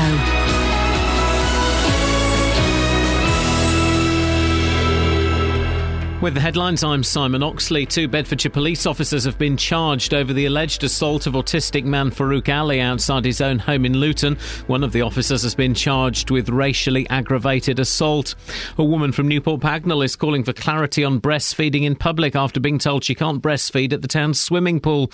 And a man has been arrested on suspicion of drink driving after a car was driven the wrong way down the A1M in Hertfordshire in the early hours of this morning. Three Counties Sports. BBC Three Counties Radio. Hertfordshire fast bowler Steve Finn could return to Test cricket for the first time in over a year when England play India in the 4th Test at Old Trafford today. Finn was sent home early from the winter tour of Australia, but is back in the squad in place of the injured Liam Plunkett. The series is level at 1-1 with 2 tests to play. In football, Watford are set for a £2 million windfall after former striker Britta Sombolonga left League One Peterborough to join Championship club Nottingham Forest for around £5.5 million. Watford sold the 21-year-old to Posh for £1.5 million a year ago. He scored 33 goals last season. It's thought the Hornets will now earn just over £2 million from a sell-on fee, despite a Sombolonga only playing for them 4 times. Milton Keynes Dons manager Cole Robinson says the return of Samir Carruthers shows the club is building for the future. The 21-year-old midfielder has signed a 3-year deal after joining from Aston Villa for an undisclosed fee. He was on loan at Stadium MK last season, although Robinson says it will be a while before he features this season. He's got a thigh strain, so he's out for 4 weeks, which is a big loss to us, but I think people know the reason why I'm at the football club. I'm not always about today, I'm about tomorrow and development, and to sign a 3-year deal for the period of time that he has done, I think it's only going to stand us in good stead for the future. Elsewhere, Celtic are out of the Champions League after a 6-1 aggregate defeat to Legia Warsaw in qualifying.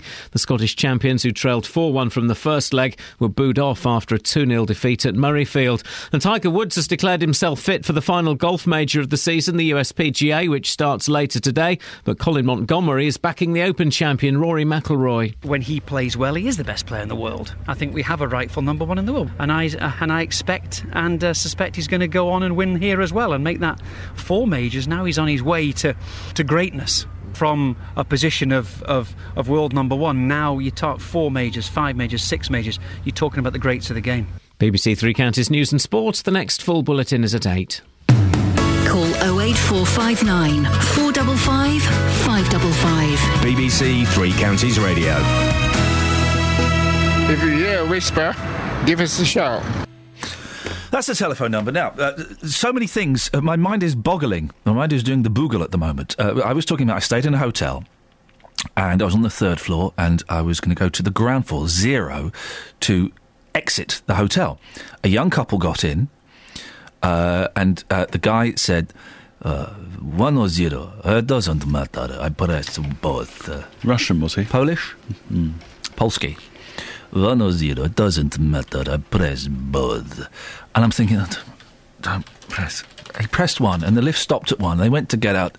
Oh, wrong floor. I'm sorry, my babykins. He said to the girl. He didn't say sorry to me.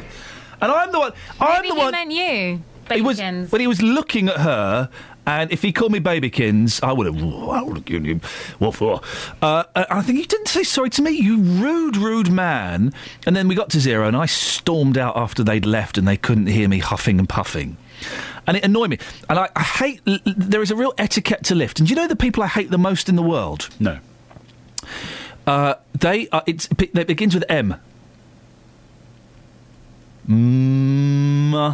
Moldovans? No, men who get in the lift as the door is shutting. Oh, OK. Well, so people who get in the lift? When the door is shutting.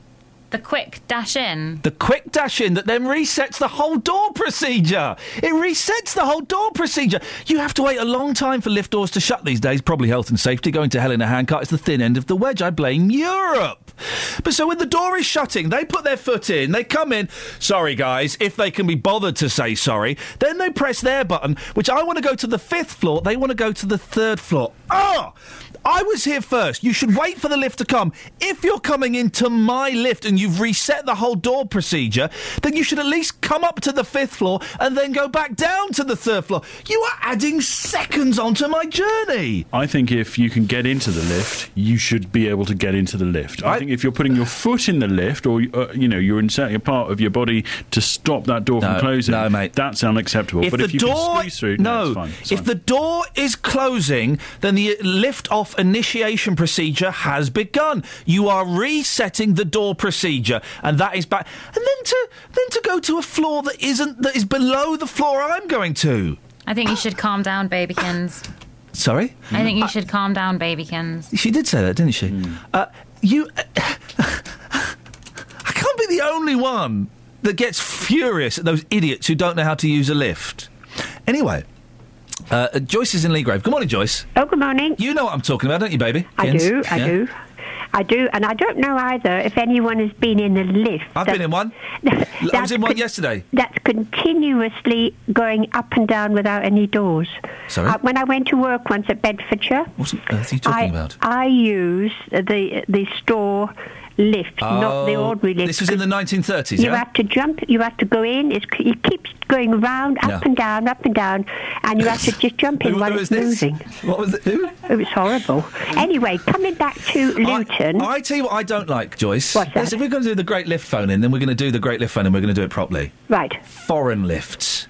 I don't trust... American lift, beautiful. The elevator, I love the elevator. The elevator, wonderful. The elevator is a great invention. Just throws you off, doesn't it? Continental lifts? I don't think so. I don't trust a French or Italian lift or a Spanish lift. Jeez. Listen... Have you ever met a Spaniard? No. Imagine that turned into a lift. I'm going back... Mañana, baby, mañana. I'm going back to Luton lift, one lift in Luton, which is in one of our lovely stores called Marks and Spencer. Oh, I've heard of them. Now, sandwiches. If you can't use the escalator, you go up in the lift. Oh, dear. Well, when you're looking to press the button to go down or up, it just says on it, 0 minus, 0 plus. That's insane! It doesn't say ground or first floor or second floor. That's insane! Well, you go and have a look. I'm not... Joyce, listen, thank you very much indeed. The Great Lift phone-in. The best lifts, the worst lifts, your lift stories, please, dear listener. 08459 455 555. Does it still... it amazes me to this day that there is still a lift company called Schindler. Schindler's Lifts. I mean, I was in a Schindler's lift yesterday. You'd think someone would, is that the weirdest movie tie-in of all time? Anyway, you've never been to America. No. You're in your late 30s. Early, well, mid. 36, mate. That's mid. That's mid to late. That's not late. That is mid to late. It's sort of mid. When are you 37? February. Okay, that is mid to late. No, it's mid. It's still mid. It's not, mate. Still mid. It's still mid. It's mid to late. Okay, it's technically mid. It's technically mid to late. Well, 37 is mid to late. You now have to tick... 38 is mid to late. You now tick the box. What, 35 to 39? I would tick that box. Mid to late, mate. That's not mid to late. Well, 39 is late. That's late. You're in the mid to late region. Congratulations. I dispute that. You've never been to America? No. How is that... Right, Ellis, how old are you? 24. Why is that funny? I don't know. You've been to America, yeah? Yeah, many times. Many a time, right? Many a time. I've been to America many a time.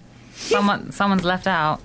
What? Point at him. Point at the and person. laugh. Right, here we go. Let's do something. Hands up if you've been to America. Me and Ellis. Hands up if you've not been to America. You've never been to America. Not been to America. How is that even humanly possible? I've the greatest country in the world after the Japanese. Not true. It is really cool. I'm not disputing that. I've chosen to go to other places. Like where?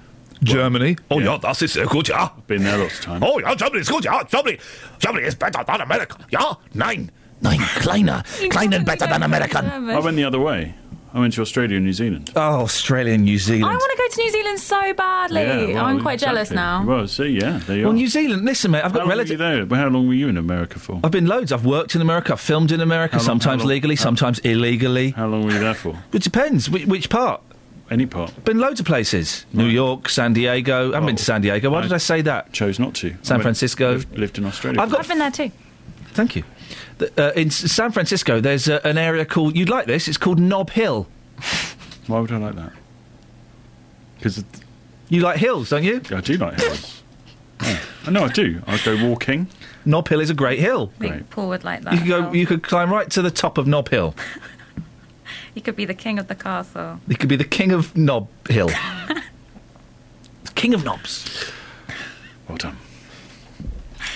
I haven't been to America. I'm not ruling it out. But I've got family from New Zealand. Family who live in New Zealand. So have I. Never been. Really? Never going. Oh. You're never going? No. Why? Flight's too long. And it's New Zealand.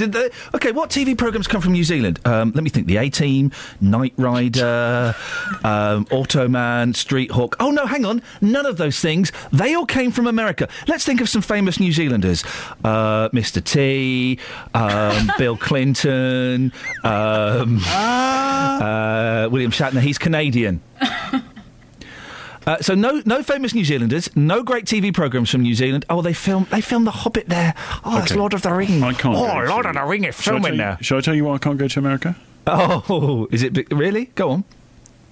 Because I've been to Cuba, and you get a stamp in your passport. Yeah. Saying Cuba. Yeah. They don't let you in. They do let you in. They don't let you in. They do let you in. They don't let you in. Americans go to Cuba now. No, they don't. They can't. Yes, they do. That's why Cuba is the #1 holiday destinations for all Canadians. You're so wrong. Americans go to Cuba now. No, they're Canadians. No, they're Americans, eh?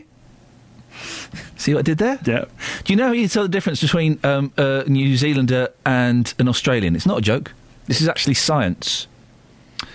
You get them to say fish and chips. Mm-hmm. What do Australians say? Fish and chips. What do Kiwis say? Fish and chips. No. Fish and chops. Fish and chops. That's what I said. You didn't. You said fish and chips. Okay. Can I have some fish and chops? They don't say it like that. That was Scottish. I'd like some fish and chops. An email's coming from Derek. Ellis? Who on earth is Ellis? Where is Kelly? Where is Alice Glossop? Bring back Catherine... okay. So you've never been to America? No. One of my great ambitions is to be stuck in a lift in America. And to be... Because in America, they rescue you by climbing down the shaft. They climb down... If you're stuck in a lift, they climb down your shaft and they take the lid off.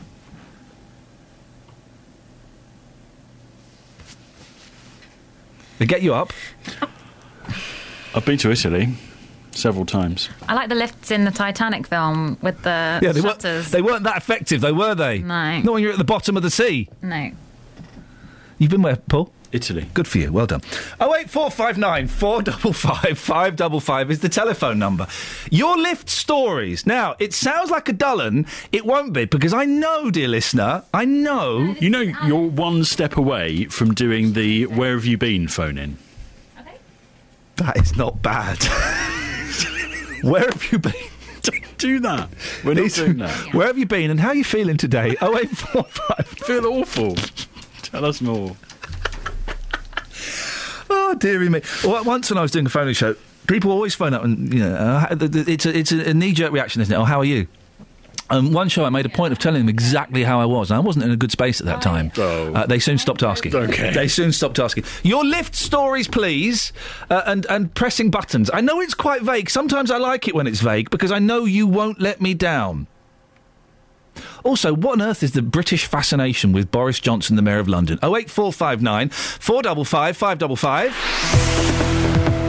Travel news for beds, cards and bugs. BBC Three Counties Radio. I got stuck in a lift in Mallorca when I was 4. I don't know if that counts. Now, not that bad on the roads at the moment. Most of the major routes seem to be moving pretty well. School holidays this week, so traffic's been a little bit lighter, though the M25 is queuing anti-clockwise, junctions 18 to 16, so the bit from Chorleywood to the M40, and it's busy on the roundabout off junction 21A on the A405 at Bricket Wood as well. That's getting extra busy. Then the A41 Northwestern Avenue just off the A405 looking very slow. There's a bit of an eastbound queue as you go towards North Watford Cemetery, that sort of area, looking very, very busy at the moment. Also on the speed sensors, I can see a section of the A414 towards the St Albans Road High Street roundabout at London Coney that's looking very slow. There's a queue on Breakspear Way on the A414. Both directions actually not far off of junction 8 of the M1, so that starting to busy up now. Virgin Trains say there are still delays to some of the trains going up to Birmingham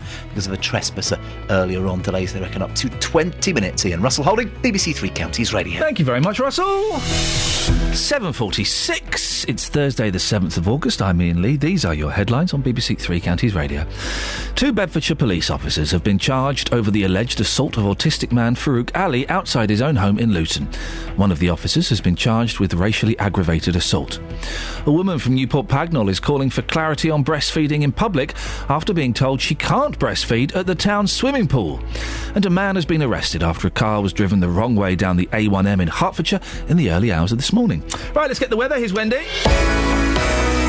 Beds, Herts and Bucks weather. BBC Three Counties Radio. And what a morning it's been so far. Beautiful conditions out there, and we're expecting sunshine through the afternoon as well. There's a very small chance of a shower cropping up here or there, but most of us will have a dry day and we'll get highs of about 23, 24 degrees, something like that. So it's not half bad, really. Then throughout the night, for the first part at least, it will be dry and clear. There will be temperatures holding at 16 or 17 degrees, though, so it's going to be pretty uncomfortable for sleeping. And then by tomorrow morning, we'll see much more cloud in the sky, and I should think parts of the 3 counties, we're talking just off the M25 south of the counties, we are going to have some rain beginning around sort of 6 a.m, and that's going to pulse up from the south on and off throughout the day tomorrow. In between those pulses of rain, it's going to stay pretty cloudy, and it will feel cooler as well, with a high of about 20 degrees in a spot like Bedford through the tomorrow afternoon.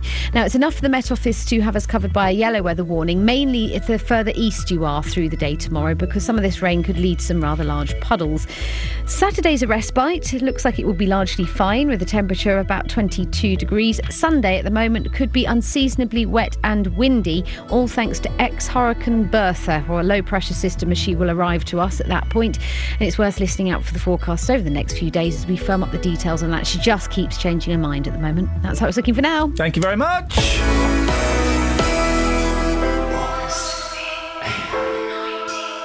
With football, no day is just a day. December. It's a day where memories are made. We've got to control what we can control and beat Torquay, and that's all we can do. May the 3rd, 2014. It's finished here at Wycombe Wanderers. They have survived on BBC Three Counties Radio.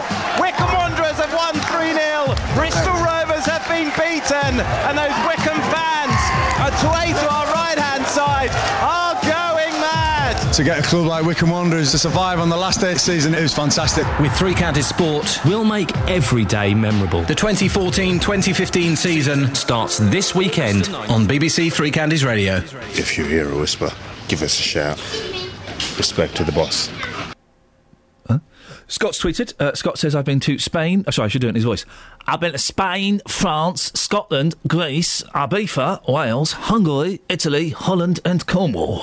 Thank you for that, Scott. Andrew's in Bedford. Morning, Andrew. Good morning, Ian. What would you like to... Oh, blimey. What would you like to say? I've got to defend the Scoinsmeister this morning. Oh, for goodness sakes, go on.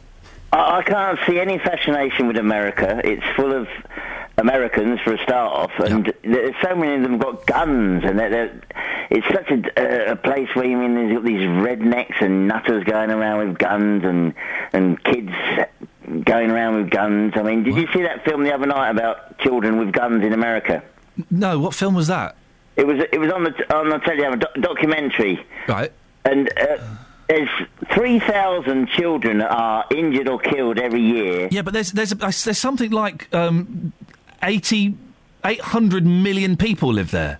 Yeah, but 3,000 children a year are killed or injured by guns. But that's a tiny percentage. There's like 800 million people living there. I mean, there was one year a 6-year-old kid going around with a semi-automatic rifle. Well, that's insane. But America is still, I would say, America is probably the third best country in the world. It's a lovely country, beautiful scenery. Beautiful, and very friendly people. There's only one big drawback with it. Sorry? There's only one big drawback with it, Ian. If you say kids with guns, I'll shoot himself. It's full of Americans. Yeah, OK, Andrew, thank you very much indeed. He opened with the gag, he closed with the gag. Good for he. Is saying things like that the last acceptable form of racism? The Americans aren't a race, mate. We've had this before. Americans are not a race, just in the same way that the Welsh are not a race. OK, true. They're an ethnicity. Xenophobia? Yeah, sure, why not? He's wrong. America's the third best country in the world. Do you want to know the top two? OK, fine. 08459 455 555 is the telephone number. If you want to give us a call, you're more than welcome to. We're talking about America for some reason. Paul Scoins has never been to America. I find that amazing. We're also asking for your lift stories, please. And after 8, I really want... the front page of all the newspapers... I think it's all the newspapers. Boris Johnson, the Mayor of London, to stand as an MP. Boris Johnson and his wonky teeth. Boris fever, says the Daily Mail. Tories rush to join his bandwagon as he launches Commons comeback. I don't get the fascination with Boris Johnson. I don't understand it. He's not an idiot. He's not a buffoon.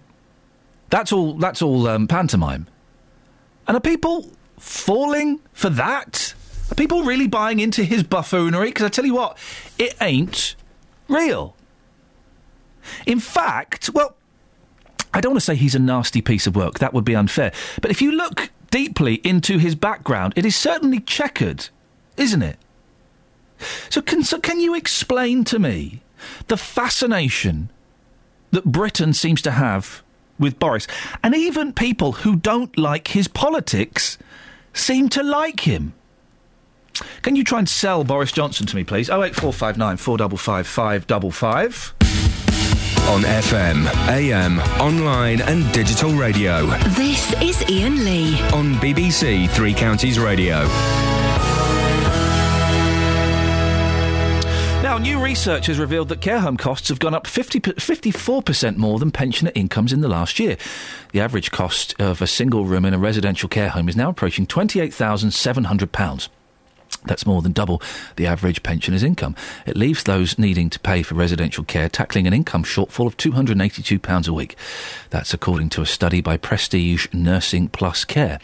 Well, Nadra Ahmed is chairman of the Care Homes Association. Good morning, Nadra.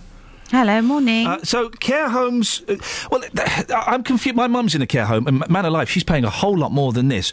But you have to pay if you've got assets, don't you? And when your assets fall below a certain amount, then the council step in and take over. Is that right? That's absolutely right. My mother's in a care home too, and she's paying a lot more than what's been quoted here. But yes, if you've got assets of less than 23,200, I think it is, you will get your fees paid by a local authority.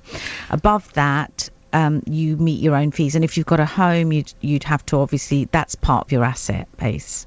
Yeah, so you have to sell your home. You have to, basically spend your savings until you get to below that threshold. Yeah, and part of me kind of, it's a tough one, and I've looked into this a lot. Part of me kind of thinks, well, that's not fair. My mum saved up all her life, paid her mortgage, had a lot of savings in the bank, and she's getting the same treatment as someone who kind of frittered it all away.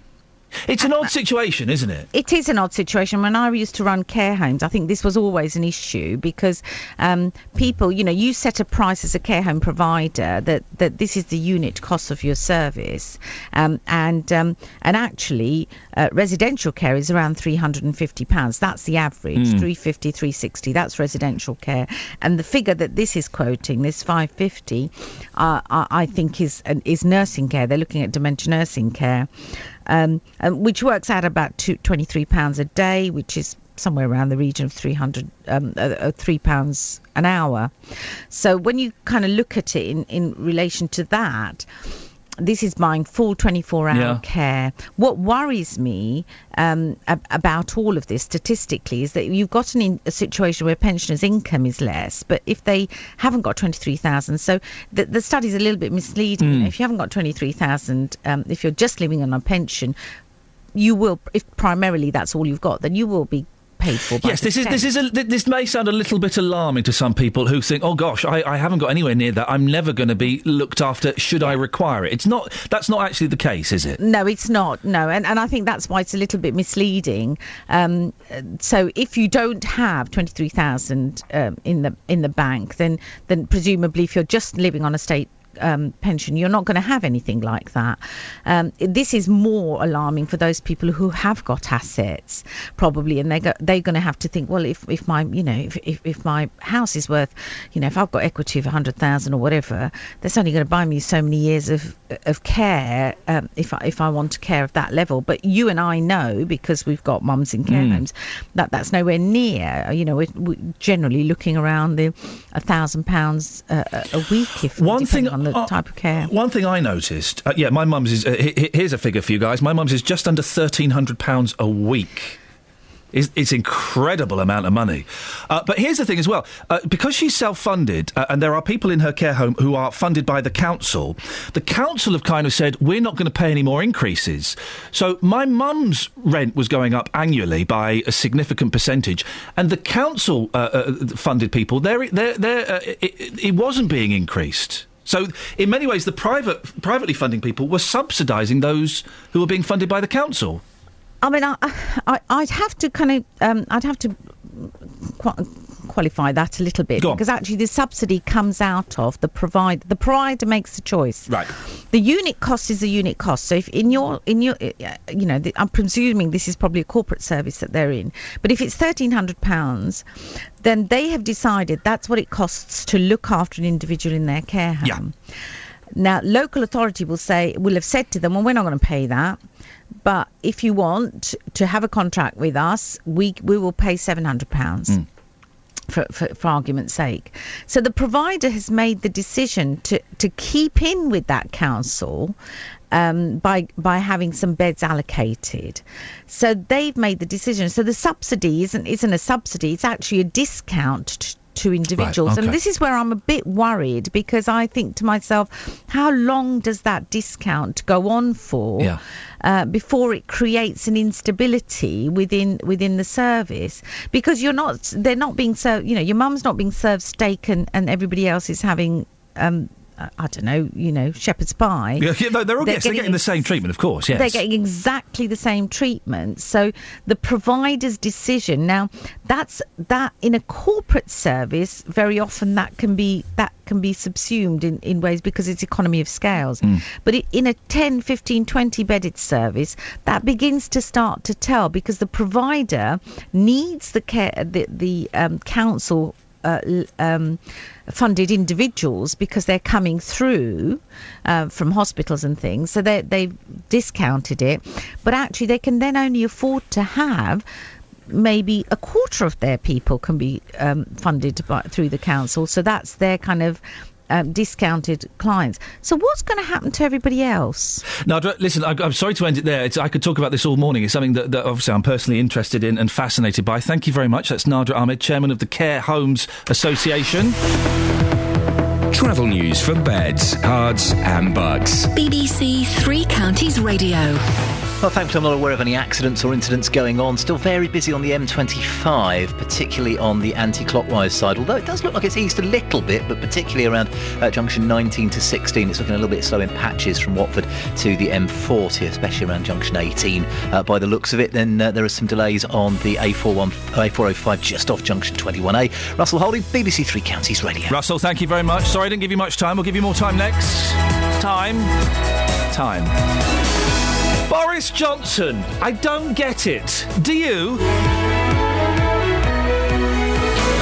Local and vocal across beds, hearts and bucks. This is BBC Three Counties Radio.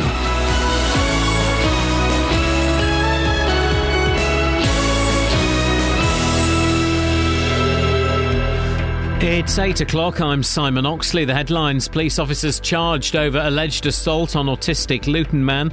Mum told not to breastfeed at Newport Pagnell swimming pool. And man arrested for driving the wrong way down Hertfordshire motorway. BBC Three Counties Radio. 2 Bedfordshire police officers have been charged over the alleged assault of an autistic man outside his own home in Luton. It's claimed 33-year-old Farouk Ali was dragged and punched as he watched dustmen empty his bins. More from Jane Killick. Following pressure from Mr Ali's family, an investigation was undertaken by Leicestershire Police. 33-year-old Christopher Thomas from Welwyn Garden City will appear in court at the beginning of next month, charged with racially aggravated assault. He's also accused of perverting the course of justice and misconduct in public office, along with a second police constable, 33-year-old Christopher Pitts from Bedford. A woman from Newport Pagnell is calling for clarity on breastfeeding in public after being told she can't breastfeed at the town's swimming pool. Natasha Barnett was asked not to feed her daughter because of a no food or drink rule, and because the lifeguard felt she couldn't pay attention to her other children. I feel as if now I'm going to be alienated for going back to the pool. But other people are going to protest, and I will obviously go alongside if I can, if I feel confident enough, because obviously it's hurt me, it's upset me. I've never had a negative comment about breastfeeding ever, and it's my 4th baby and it's completely put me off feeding. I won't feed in public. A man has been arrested after a car was driven the wrong way down the A1M in Hertfordshire in the early hours of this morning. Police say the car was driven south on the northbound carriageway from junction 7 at Stevenage, hitting a police car before being stopped between junctions 4 and 5. The driver was arrested on suspicion of drink driving and dangerous driving. The BBC and Sky have agreed to broadcast a charity appeal for the people of Gaza 5 years after they attracted thousands of complaints when they rejected a similar request. The BBC says the current situation in Gaza is different, with all sides now in agreement on the need for urgent humanitarian aid. The government will announce today that trains on London's new Crossrail line could continue to stations in Hertfordshire. The new line is currently being built under the capital. It would mean trains from the City and Canary Wharf stopping at Tring, Hemel Hempstead, Berkhamsted and Watford, without passengers having to change at Euston. Small businesses in Flitwick say the lack of parking around Station Square is affecting their business. Shop owners say they need more free spaces and an extension on the 30-minute parking limit. Central Bedfordshire Council say they're reviewing the policy but are limited by the space available in the town. Tracy Hines says it's had a huge impact. We have double the traffic come in. You only can park on one side of the road for half an hour, so by the time someone's been in the bank, post office, they have no time to visit our local businesses, so customers down and profits down. In sport, Hertfordshire fast bowler Steve Finn could return to Test cricket for the first time in over a year when England play India in the 4th Test at Old Trafford today. The weather dry, warm and sunny, maximum temperature 24 degrees Celsius, and you can get the latest news and sport online at bbc.co.uk/Three Counties. BBC Three Counties Radio's big tour of beds, hearts and bucks. It's a small town, so you can come here and do all your shopping. And all this week, we're featuring Ampthill and Flitwick. Ampthill is a fantastic Georgian town, which is an absolutely brilliant place to live. It's all about where you live. When I first lived here, I think there was about 5,000 population. I think it's about 45 now. The big tour of beds, hearts and bucks. BBC Three Counties Radio. This is Iain Lee, BBC Three Counties Radio, the last hour of the show, and boy have we got a lot for you. Coming up, Boris Johnson, not him actually, but I don't understand the fascination. The Emperor is naked, guys. He's got no clothes on. Can't you see that? Can you sell Boris Johnson, Mayor of London, to me?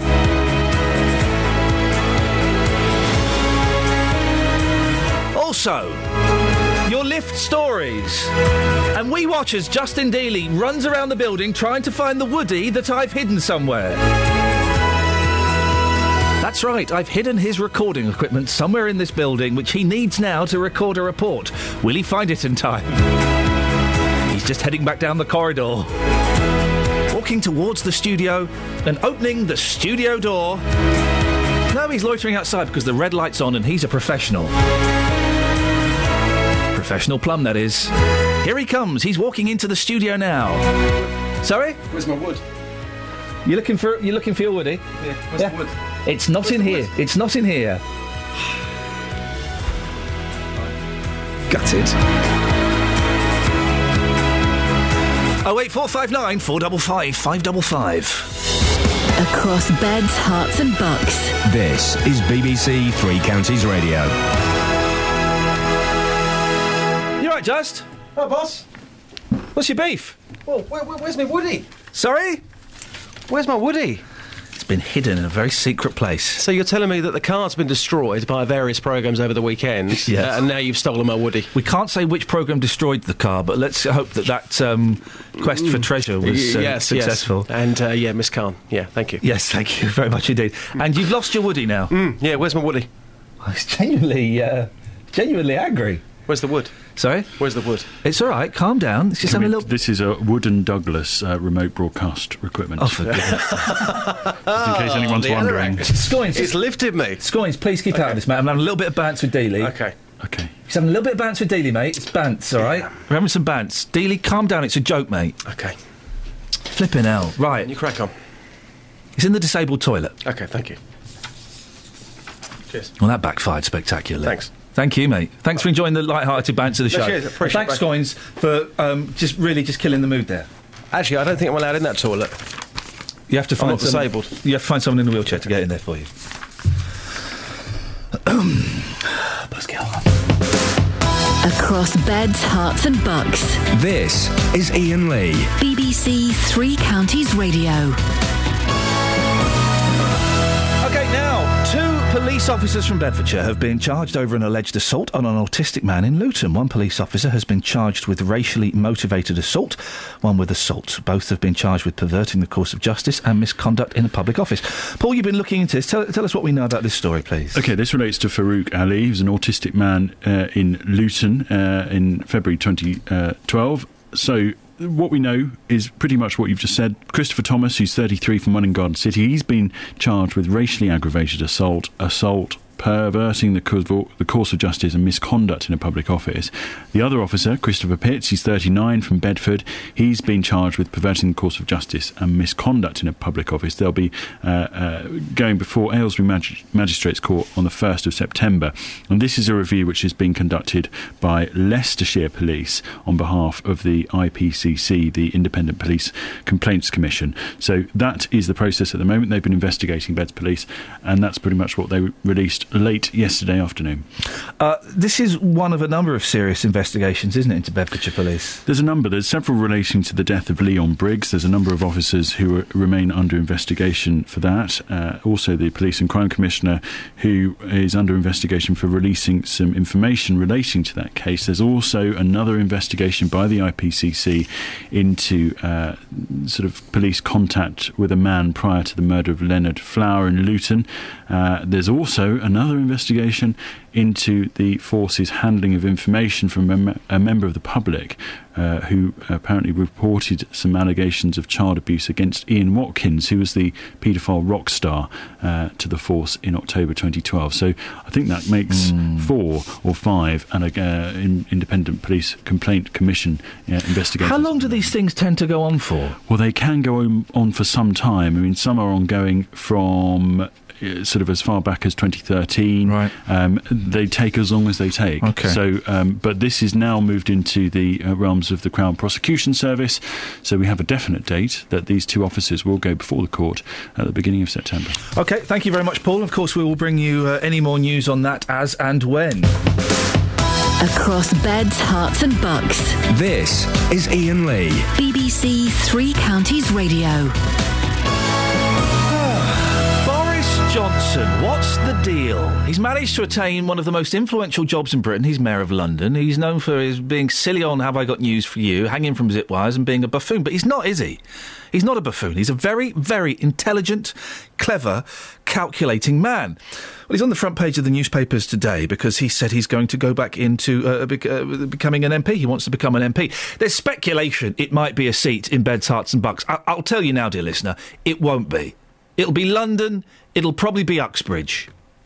Particularly if he's going to be Mayor of London for the same time for at least a year. It will have to be in London. Uxbridge is a very, very safe seat. Justin, you've been out getting reaction about Boris Johnson today. What have people been saying? Well, talk of Hertsmere in the future. I've been in Radlett this morning asking people how they would feel if Boris was their local MP in the near future. This contains a fantastic and unique quote, this package. Have a listen to this. I hope to God not. We deserve better. Why do you deserve better? He's a dreadful weasel, is that is an insult to weasels. I think he's a great guy. I like his policies, I like his approach, and I wouldn't mind having him as an MP if he wanted to sit here. I've just spoken to a lady who described him as an insult to weasels. Why do you think some people have really got it in for him? He comes over as a bit of a buffoon, but I think behind everything he's very, very clever. He's great for the country. I love him. You say he's great for the country. Would he be great for local people? If he was to become MP for Hertsmere in the near future, would that be great for the local people or an embarrassment? It'll be great. Because he does anything he does with passion. He does it from his heart. He feels his job. You can see it. He's just very passionate about whatever he says. He's very passionate about. A lot of people think that he's thick, but no, that's an act, isn't it? Come on. No. Him and Prince Charles have got something in common, and that is they both sort of they talk like this, but they're not thick. Good impression, by the way. Thank you very much. Take care. Well, I think he'd certainly be high profile, and I think he'd be excellent for this area. Anybody that says he's a buffoon, what do you think about those people? Yeah, I think he's a bit of an actor, but I think he's got a very good brain, and he'd certainly give us a very high profile, which we need. You want him, don't you? Yes. By the way, lots of hairdressers here as well, so you could sort him out then, couldn't you, locally? Yeah. Justin, thank you very much indeed. We'll speak to you a bit later on. Joined by Mike Smithson from Bedford, who runs the political betting website politicalbetting.com. Morning, Mike. Good morning.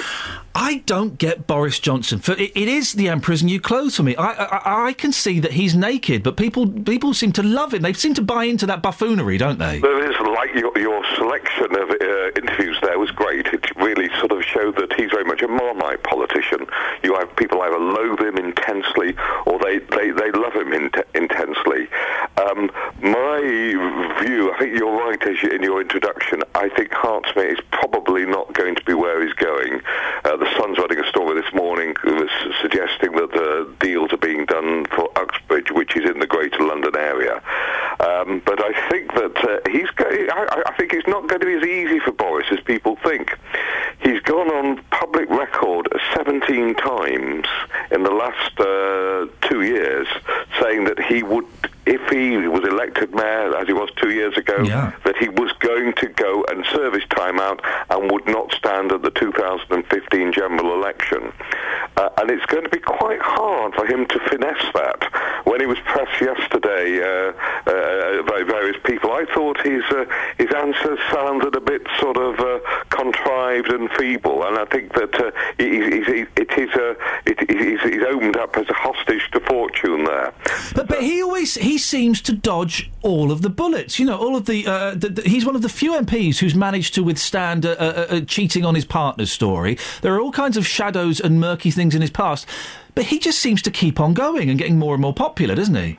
Indeed, but I think that there is a difference between even being Mayor of London and shall we say, coming into Parliament and seeking to run for leadership of the Conservative Party, which is what this is all about, where I think that he will be turned over by the media. He would be turned over in a very, very big way.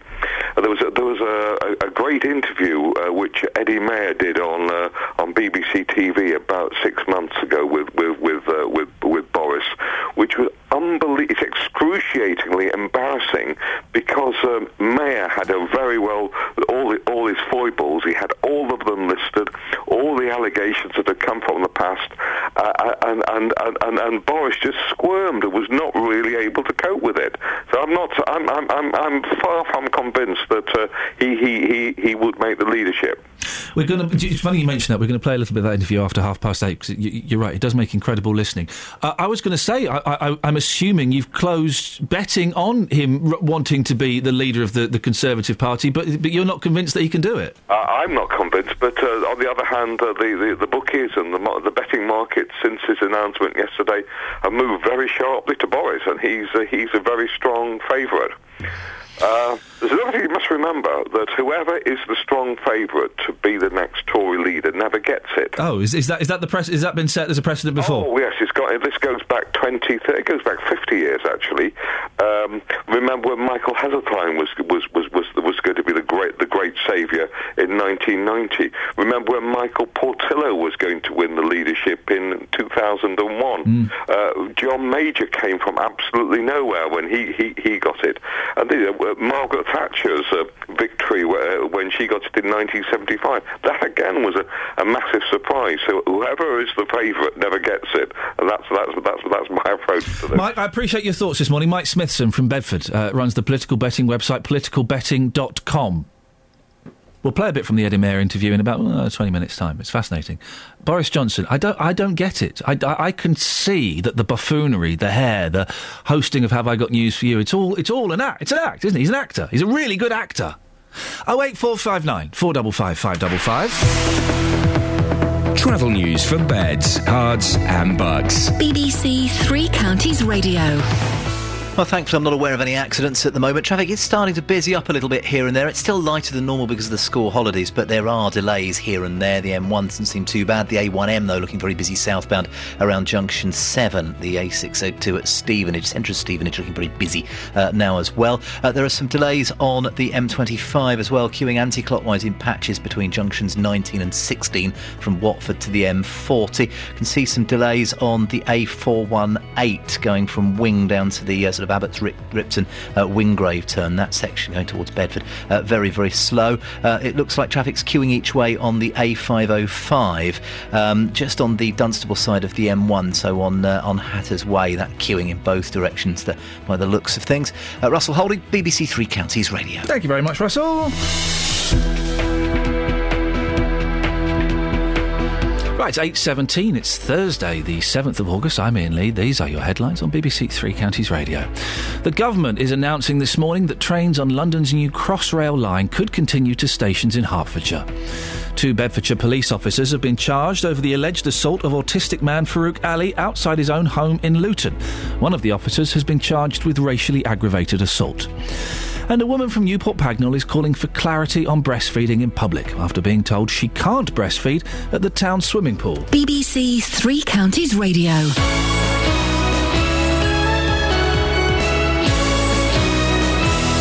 If you hear a whisper, give us a shout.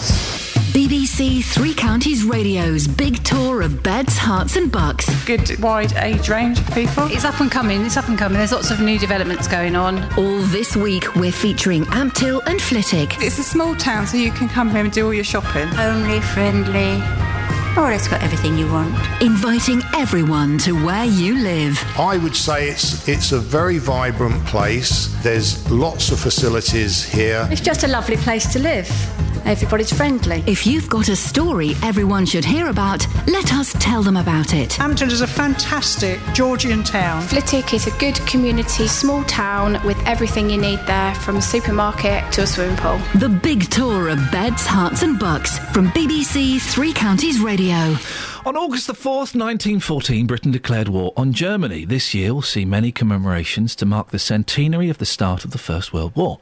As part of that, the BBC has launched a project called World War I at Home, looking at how our towns and cities played their part in the war effort.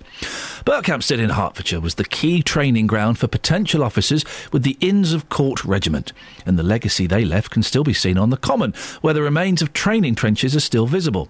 Tara Gungerful has been to have a look and got a guided tour. The trenches continue as far as the eye can see, which is quite astonishing. 13 kilometres of trenches were dug on Berkhamsted Common. They were the work of the Inns of Court Officers Training Corps, nicknamed the Devil's Own. Rachel Sanderson from the Chiltern Conservation Board and local archaeologist Alex Thompson take a walk along the 500 metres that remain today. It was September 1914, Lieutenant Colonel Errington from the Officer Training Corps, the OTC, was given the task of actually creating a training camp in Berkhamsted. With this very large common here, they had the space to practice the different elements of warfare they needed, whether it was using equipment, digging trenches, fording rivers, night operations, all the things that they would be doing when they went to the Western Front. And also, in the Chilterns, the geology is the same. So the men there were digging through sands and gravels that were on top of a chalk geology. The main camp in Berkhamsted itself was absolutely ideal. You had access from the main railway station that would enable them to bring horses and cavalry to the area, and they had 2 squadrons of cavalry in Berkhamsted. All equipment was able to be brought in, and of course when men went home on leave it was quite ideal for them to hop on the train and get to London. And it was like Rachel just said, that with the clay and boulder clay that you've got here and the flints, naturally enough the water couldn't drain away. So you had conditions very, very similar to what they would have encountered in France, where you've got a foot of water in the bottom of the trench that they had to actually wade through. And this really gave them very, very good practice indeed. I think we can't overlook the fact that the conditions the men fought in were horrendous. And of the men who were trained in Berkhamsted and went on to serve in other regiments, more than half of them were casualties by the end of the First World War, with more than 2,000 men being killed. And as a percentage, that's absolutely horrendous. We're back in France with the rain. The thing that people don't seem to appreciate is that if you had been in London, in the Inns of Court doing their training, and was suddenly plonked in the middle of Ashridge beaches at the dead of night, without a light in sight, it would have brought home to them quite quickly that it's not an easy life. Sergeant Della, who was knighted after he left the OTC, he was always regarded as a very good instructor, but he wrote one part record that the man turned up at Berkhamsted Station expecting his batman to take his kit to his tent, and he was very soon disillusioned. But the very, very bottom step of the monument itself, the actual inscription reads that Colonel Errington was actually brought here and his ashes were actually spread on the common or very close to this area. Quite extraordinary. And I think really that monument itself depicts all that we've seen this morning on the common, the trenches and all the work they did and the essential work they did to train men to go to the Great War. Well, if you'd like to find out more about the role that local people and places played during the First World War, you can visit the BBC's World War I at homepage. Click on bbc.co.uk/WW1. You'll be able to see and hear how World War I changed life in beds, hearts and bucks, and find hundreds more stories from across the UK. Tomorrow we'll hear about the first German airship to be shot down over British soil, and it happened in Hertfordshire. Yes, guys! Across beds, hearts and bucks. This is Iain Lee. BBC Three Counties Radio. Now, we're talking about care homes and the cost of care homes and how it's getting more and more expensive. And if anyone's got a parent or a grandparent or a husband or a wife in care homes, man alive, it's expensive. My mum pays just under £1,300 a week. A week. Imagine that. I'm in charge of her bank account and I have a little look in there and it's heartbreaking to see it disappear. Sue has texted him. Iain, regarding care homes, my mum had cancer, and by the time she was diagnosed, had very little time left. She was aware if she went in a care home, her house would have to be sold to pay the £1,000 per week fees. She and my dad worked hard and didn't have a lot of money. She wanted her assets to go to her children. After discussions around the possibility of moving her into a home... Oh, my goodness. After discussions around the possibility of moving her into a home, she stopped eating and drinking. I believe this was to keep her in hospital and resulted in a fast decline and ultimately her death.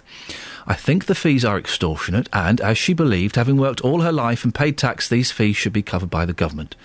There is little incentive to work hard when others who may not will receive funding. Now, this is the kind of interesting ethical dilemma when it comes to the care homes for elderly people. When it's not medical care homes... And even though my mum's got MS and is only 63, it's not classed as medical. Nice one, guys. Clever. Clever little dodge there, government. It's classed as social care, not medical care. So, she is responsible for her care, just as Sue's mum would have been. So the question is, if you can afford it, should you pay for it? My mum can afford it, and so she has to pay for it, whereas someone in a similar, who had the similar situation, was going to the same place, but hadn't saved and hadn't paid off their mortgage, wouldn't have to pay for it. I can see both sides of the argument. And hey, if the government paid for everybody, you know what? You think we're in financial trouble now? You wait and see where we are in 5, 10, 15 years' time. We'd be bankrupt. So if you can afford it, should you pay for it? I think if you can afford it, then, yeah, you should have to pay for some of it, half of it. I don't know. And while it is heartbreaking that my mum had to sell her house and spend all of her savings, and she's fast approaching the, what is the limit now, 23,000? I thought it had gone up a bit to 25,000. Anyway, she's fast approaching the threshold, which means hopefully the council will step in and take over the majority of the funding. She could, she did have money. 08459 455 555 is the telephone number. We'll reset the stall in about, just after the news at past. Let's have a quick look at some of the front pages, though, shall we? Well, it's all Boris Johnson. Have you seen the picture of Boris on the front page of The Independent? It's a joke. It's a picture of a monkey. Do you know who took that picture of the monkey? The monkey took it. I know. The monkey took a selfie. This is a brilliant story, the front page of The Independent. The monkey took a selfie. It's not a monkey, it's a macaque. It's a monkey. We all know that gorillas, spider monkeys, macaques, chimpanzees, orangutan, they're all monkeys. Baboons, they're all monkeys. Mm-hmm. They're all monkeys. All monkeys. So this is a story. This monkey took the picture itself, took a selfie, picked up the camera... Why is it a front page story? Well, because there is now an argument over who owns the copyright. Flippin' heck. No. Really? There is an argument over who owns the copyright. Can you see anything? He looks a little bit like one of the Easter Island statues. All right, mate, it's a lady. Don't be sexist. Okay, great. Thank you. So it's been put up on Wikipedia. And it said that it's in the public domain because the monkey took it. Well, the photographer's going, whoa. Dude, are you serious? It's my camera, my settings. I went there. I own the photograph. Hiya, it's Alice from Three Counties. Hi, we've had a call from John. It's an interesting... Of course the photographer owns it. Yeah. Of course. Yeah. Of course the photographer owns it. We know that. The guy that owns the camera owns it. But it's a crazy... But then it's like if I were to break into your house again, Paul, and take a picture again of me using your toothbrush again, where the sun don't shine again, as always happens, On your camera? I know. Who owns that photograph? Technically, I do. Well, the police own it now, but that's... Well, yeah. If you hadn't have handed it to the authorities, who would own that photograph? I took it. It's a selfie of me with a toothbrush. So who owns it? The monkey? The monkey wasn't there. The monkey probably owns it. 08459 455 555 if you want to call us about monkeys. I don't know why you would. They're the only paper, I think... Oh, no, they've got Boris Johnson on the front page. Lib Dems turn on Cameron over Gaza. This is again the Independent. Clegg Cable and Ashdown lead mounting revolt as pressure grows for a total ban on British arms sales to Israel. Why is that even a question? Why has that not even happened yet? Why is that even a question? Just do it. Can you believe that we're selling arms to Israel when all this is going on? Did I just open that can of worms again? Yeah, I think I did. The Times. Oh, there's going to be an Office movie. I can't wait to not really go and see that. What's next for David Brent? The movie, Office, the movie. They've got the two young chaps that were killed in Borneo, and also Boris Johnson. Oh, where's Matt? Where's Matt's cartoon? Oh, Matt and the Daily Telegraph. I bet he was going to sum this up, but Matt is away. Matt, you've let us all down, you plum. Travel news for beds, cards and bugs. BBC Three Counties Radio. Well, the M25 still very slow anti-clockwise in patches between junctions 19 and 16 from Watford round to the M40. I wouldn't say that whole stretch is really bad, but it's certainly slow in patches, very slow in others. A1M looking very busy southbound around junction 7 at Stevenage. Centre of Stevenage has been looking very busy as well this morning. There are still some delays on the A418 heading away from Leighton Buzzard towards Aylesbury. The bit from kind of Wing to Wingrave is the section where it looks particularly busy by the looks of things. I can see some delays on the A1081 just off junction 10A of the M1, where of course they've still got those various roadworks going on, and it looks very slow coming up that spur off the M1 towards there too. Train services are largely okay now. Looks like they've sorted out that problem I've mentioned earlier affecting some of the trains that run up to Birmingham. Russell Holding, BBC Three Counties Radio. Thank you, Russell. Just two tweets picked at random. Rankin Mickey says, Ian, you remind me of the KLF. Huh? And Carpet Martin, Alice is loud in the background today, isn't she? Yeah. Across beds, hearts and bugs. This is BBC Three Counties Radio.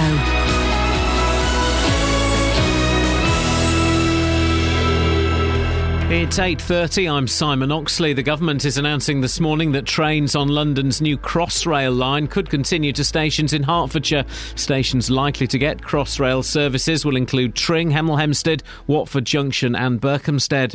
Two Bedfordshire police officers have been charged over the alleged assault of autistic man Farouk Ali outside his own home in Luton. One of the officers has been charged with racially aggravated assault. And a woman from Newport Pagnell is calling for clarity on breastfeeding in public after being told she can't breastfeed at the town's swimming pool. Three Counties Sports. BBC Three Counties Radio. Hertfordshire fast bowler Steve Finn could return to Test cricket for the first time in over a year when England play India in the fourth Test at Old Trafford today. Finn was sent home early from the winter tour of Australia, but is back in the squad in place of the injured Liam Plunkett. The series is level at 1-1 with two tests to play. Here's England captain Alistair Cook. We're on the start of the England recovery now, I think. We're rebuilding stuff, and one game doesn't mean that we've cracked it. You know, for 5 days, in Southampton, we were really good. We put pressure on India for 5 days, where the rest of the summer we've been doing it for short time, so I've not been able to continue for the whole 5 days. Now the challenge is, can we back up that 5 days with another good 5 days here? In football, Watford are set for a £2 million windfall after former striker Britta Sombolonga left League One Peterborough to join Championship club Nottingham Forest for around £5.5 million. Watford sold the 21-year-old to Posh for £1.5 million a year ago. It's thought the Hornets will now earn just over £2 million from a sell-on fee. Milton Keynes Dons manager Carl Robinson says the return of Samir Carruthers shows the club is building for the future. The 21-year-old midfielder has signed a 3-year deal after joining from Aston Villa for an undisclosed fee. He will miss the opening weeks of the season with injury, but Robinson saw enough during a loan spell at Stadium MK last season. He's a player that I think you all know got me very excited. I think he showed really some tremendous sides to Samir, and just when he got injured, he was probably in the best form of his career. And if we can get him back to that, and then we can develop him over the period of time, I'm sure there's only going to be a better asset for us anyway, and for the football club. And I'm really pleased at the signing of him. Elsewhere, Celtic are counting the cost of being knocked out of the Champions League, trailing 4-1 to Legia Warsaw after the first leg. They were beaten 2-0 at Murrayfield to go out 6-1 on aggregate. In the last 2 seasons, Celtic have earned over £33 million in prize money from playing in the competition. And Tiger Woods has declared himself fit for the final golf major of the season, the US PGA, which starts later today. BBC Three Counties News and Sport. The next full bulletin is at 9. If you hear a whisper, give us a shout. Iain Lee. BBC Three Counties Radio. Hello, Blue. Hello, Blue. Good day, Blue.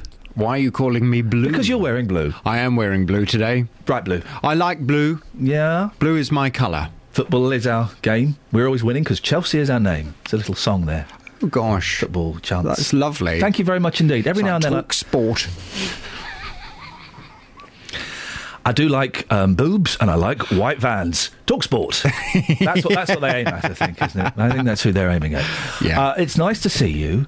You're doing the breastfeeding story yes, we've been doing all morning. I was very interested when I was listening to that lady. Natasha, yes. Natasha Barnett, yes. who was on your programme earlier.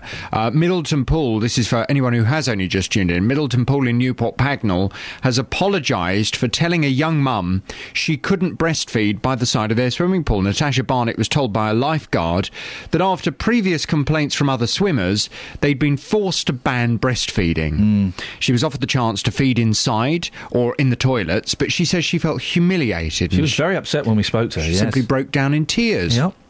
The pool management say the action was taken as they didn't want Natasha to leave the pool to feed her children, leaving her little 4-year-old unattended, although they maintain it's inappropriate to breastfeed anywhere that food and drink is prohibited.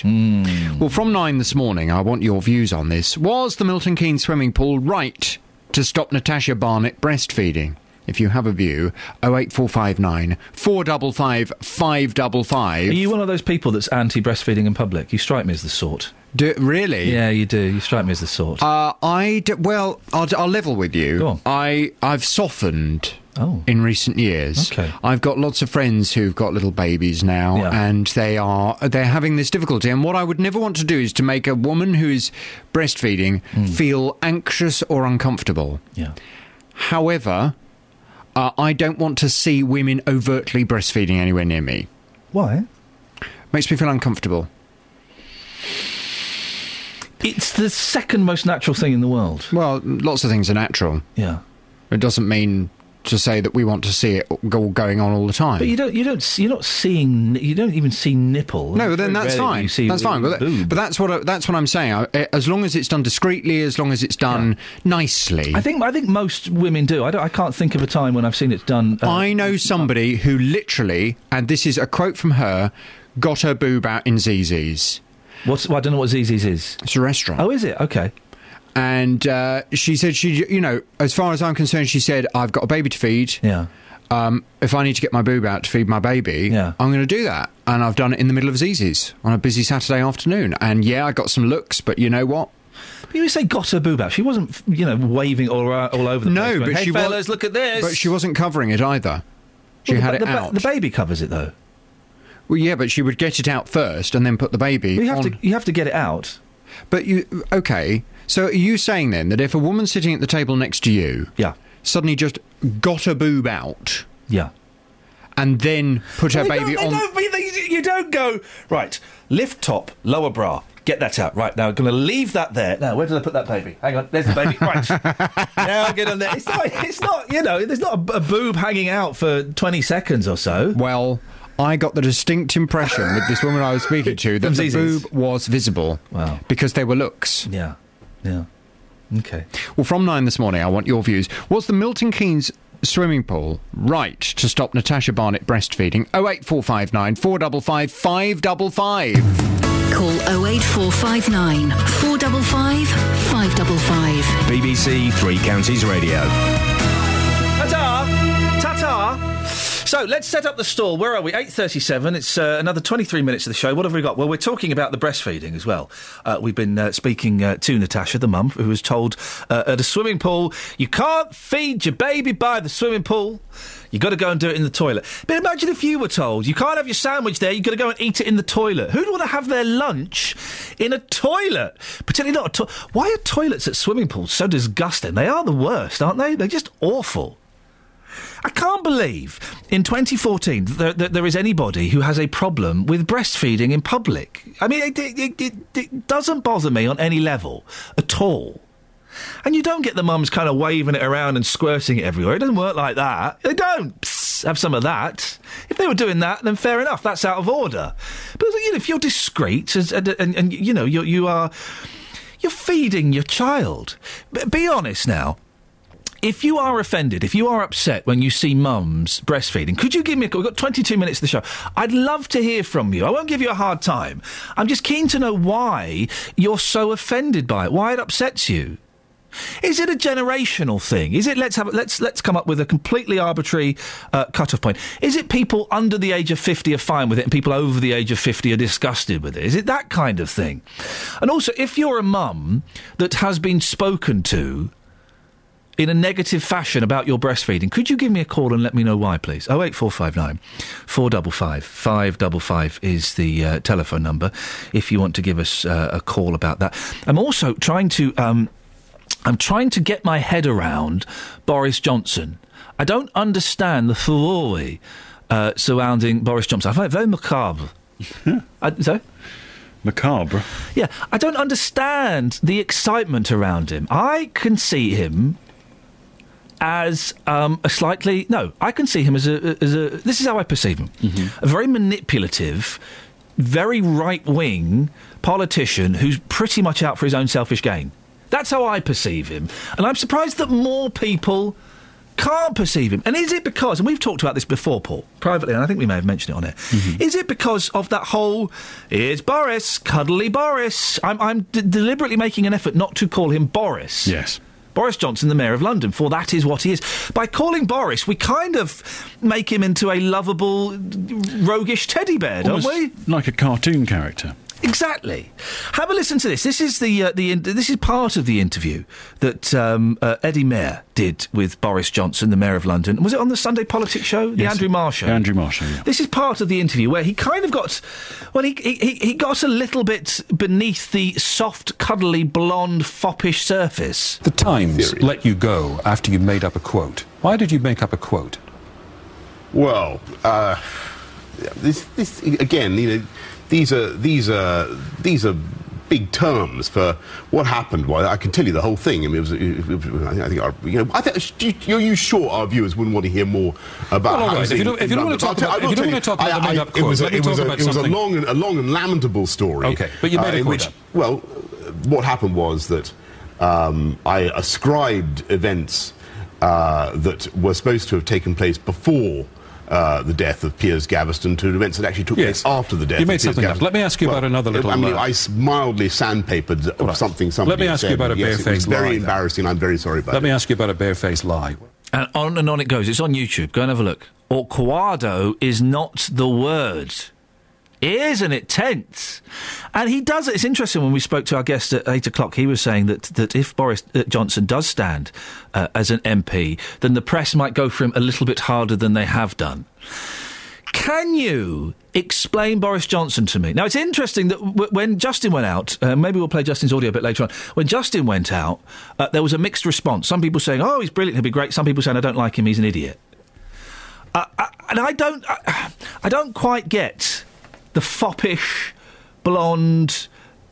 I don't buy into that in the slightest. People do, though, Paul, don't they? And that's a big... Image is a big thing in politics now, whether we like it or not. Just looking at the polling for Boris Johnson, all of the leaders of all of the main parties are less liked than Boris Johnson. He, according, he's liked by 58% of the population, compared with 40% for Theresa May. We're looking at potential successors to David Cameron. And indeed, there's been a lot of criticism from other parties, Labour especially, saying, why is the media talking so much about someone who may or may not be the leader of a party in 2020?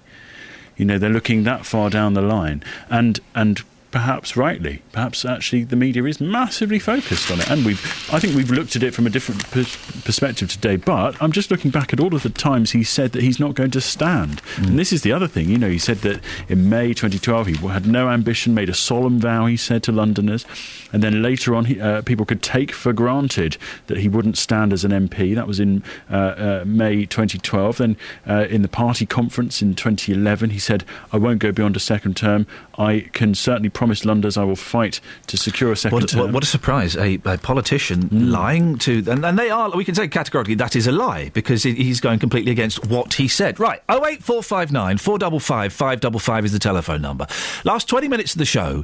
Is there anybody that can sell Boris to me and explain why you think he would be good? He is being linked with some seats in Beds, Herts and Bucks. It won't happen.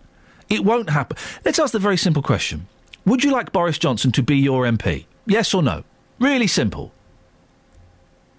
Because you know that if he was your MP, his eye would be on the leadership of the Tory party. His eye would be on becoming Prime Minister at some point.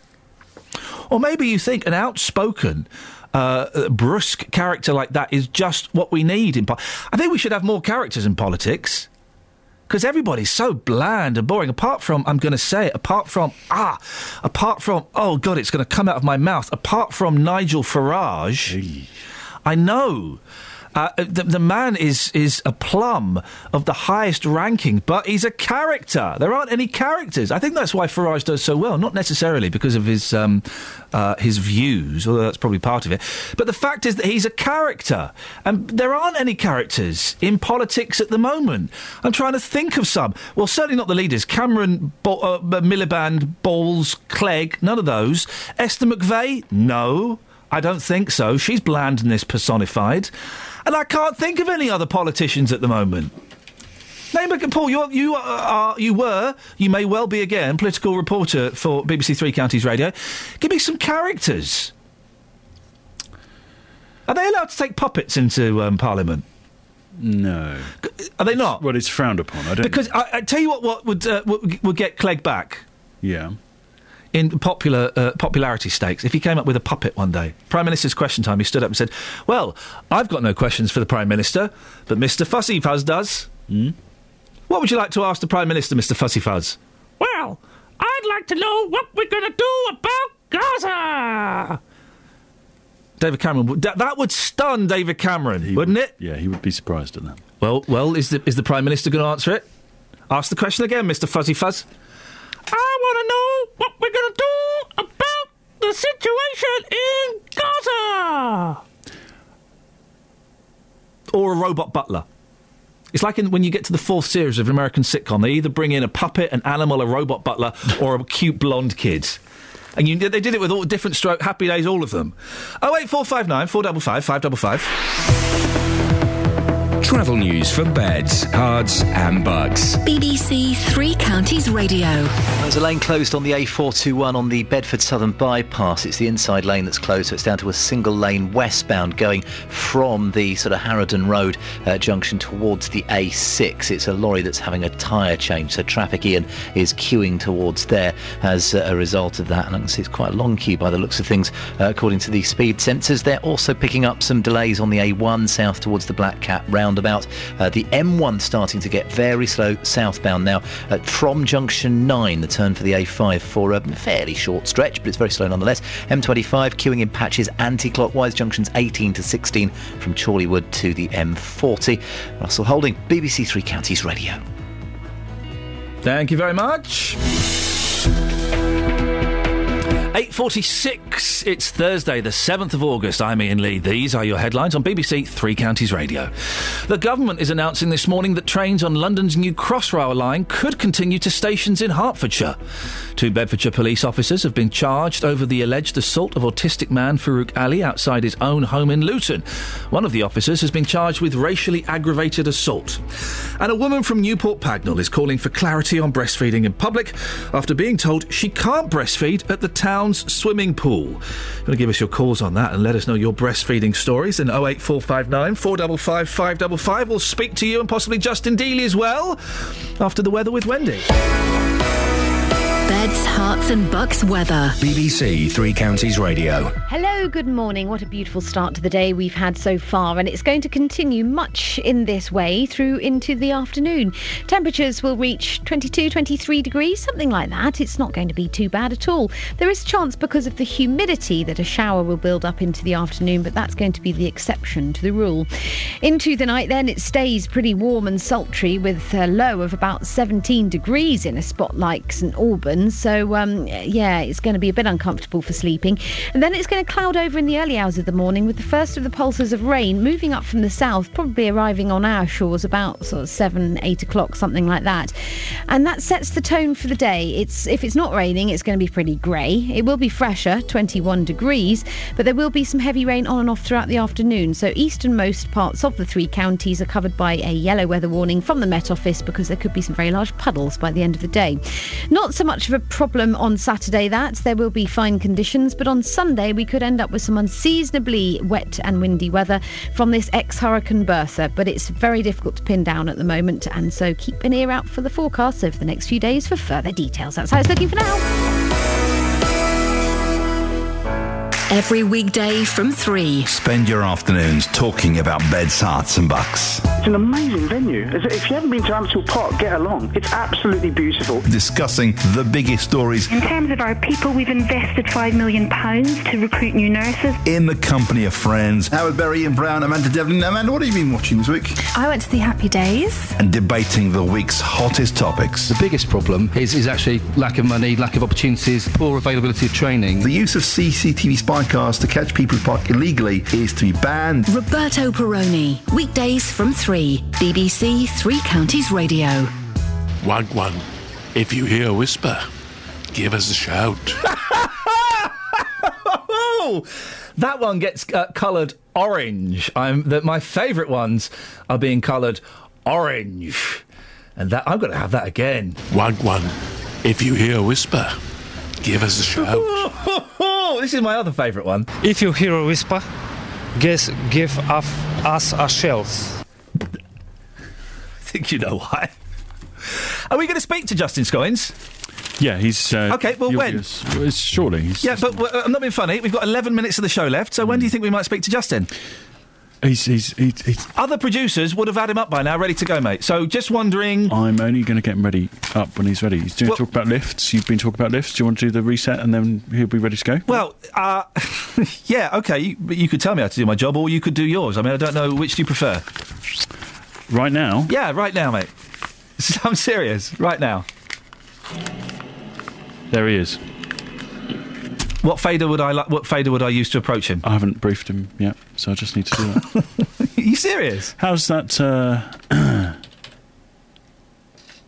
Sorry, I've lost my train of thought. How's that? Really? How's that? Yeah. How's that? Yeah. Do you want the other one? There's a pair, matching pair. There you go. Look, and they got brothers. Ding. Yeah, you like those? Seriously, 11 minutes. I want you in my office. You're. Well, this isn't quite going as I was expecting. If you hear a whisper, give us a shout. Give us a shout. Iain Lee. BBC Three Counties Radio. Oh, yes. Justin. How's that? Yeah, fine, mate. Well, who had a big hit in the 1970s called How's That? Yeah, I'm not interested. Huge hit, very popular with our target demographic. I'm not in the mood. Why don't you talk about that on Saturday between whatever time your show is on now? Right, and 12 until 2. OK, fine, you can talk about that then. That's not what we're talking about this morning, I was just trying to lift the programme a bit. It's been a bit... I know it hasn't. No. You know. What? Are you winding me up? No, it's probably been a 7 out of 10 today, boss. Sorry. And we know whose fault that is, don't we? Well, whose fault's that then? It's not mine, and it's not Ellis's. Whose name is it above the door? Yeah, but whose name is... Yeah, all right. Yours. Yeah, I know it's my responsibility. Yeah. It's not my fault. Then. Yeah, you've just said it. Well done. No, it's my... Congratulations. It's my responsibility. Exactly, yes. It's not my fault. You just said it's your responsibility. Let's just take that quote. #end of. Hashtag not the end of, dude. Yes. No, I am steering this ship through very bland waters. I'm sailing through the Sea of Scoins. Yes. Right? If we were in the Bay of Boyle, and I hate to use that name... Right. If we were in the Bay of Boyle, then it would be all light and sunshine, and probably a little bit potty-mouthed as well. That's the reason she's not here. You remind me of a tradesman that I know who's not particularly good, who always blames his tools. What tradesman? Well, no names. No names, no Legal. pack drill. All right. Well, you've gone out and you've done a Vox about lifts. Yes. Really? Yeah. Well, hang on a second. Really? At 7:30 this morning, what were you talking about? I was talking about lifts, mate. Exactly. Yeah. I didn't ask you to go out and do a Vox about lifts. You've used your initiative, and that is frowned upon here at BBC Three Counties Radio. Not at all. You know, earlier on today I was talking about breastfeeding. That, of course, is the big Why did you have to say it like that? Also talking about Boris Johnson, front page of the newspapers, and then you bring lifts into the equation. Why did you have to say breastfeeding like that? Because it is breastfeeding. Yeah, but you said I was talking about breastfeeding. Again, just trying to lift the mood on the programme slightly. You don't have to lift the breasts. use of words. I'd rather you didn't lift breasts on my show. Just the use of words, trying to, use of words. Bring some sexiness into the show. You can't bring sex... The breastfeeding story is the antithesis of sexiness. No, I'm not talking about that being sexy. I'm talking about the way you say things, you know? If you go to some of these courses, I'm sure the BBC will put you on them sooner rather than later. I don't need them, mate. I've won two awards in the last year, mate. Yeah. Probably going to win a few more. Probably going to win some Gillards. I don't even know what they are, but I'm probably going to win them. Quite a lot of my audio on those packages, just saying. Jog on, fella. Jog on, fella. And what, Scoins? Yeah, and... right, okay. Okay, guys. I did, in fact, not fiction. You deal in something. Right. So you set it up then. Go on, in lift, isn't it? Well, you were talking about lifts. Apparently you got quite angry because a Polish person didn't know that... no matter how excited I try to sound, my voice always sounds boring. I don't do a programme about Adolf Hitler. Oh, I want to touch, I want to feel. Come here, give me a big cuddle. Sorry, Justin, you're interrupted by a robot version of you that's got slightly more personality. Yes. For some strange reason, you started talking about lifts earlier on. You were angry, furious, outraged that some Polish people don't realise that 0 in this country is the ground floor. They think it's 1. For some reason, you got very upset about that. I got very angry about it, you did. So you were asking people for their lift stories. Yep. I've got some, and this package contains a very emotional Kylie Minogue fan. Here's what happened. Press the button. Please. Thank you. Nadine, what's your lift story? What happened? I was in the Arndale Centre, and I was stuck in the lift. The lift was between 2 floors, so they had to open the doors and lift us all out of the lift. And I had my son in his pushchair as well, and we had to be taken out of the lift to safety. I was in the lift with Adam Woodart from EastEnders, Ian Bill, in Watford Hospital. We were just in it together. He was visiting somebody over there and we was in the lift together. Yeah? But I played it cool. I didn't go and get his autograph. I just pretended I didn't notice him. Yeah. Nice guy? He was a nice guy, yeah, I have to say. Wow. Now, if you could be stuck in a lift with anybody, I mean, Ian Bill's a bit of a weak one. If you could be stuck in a lift with anybody, who would it be and why? It would have to be George Clooney for me. Why, the big G-man? Because he's so handsome and grey. Ikey baby, what's your lift story? Well, I was stuck in an elevator. I don't blame them anyway. It's just I was asthmatic. I'm asthmatic and I was running out of air. So I kept banging, but no one was listening, sort of. And it was very frightening. How long were you stuck in a lift for? More than an hour. Justin, very quickly, before I continue to press play, are these all stuck in lift stories? No.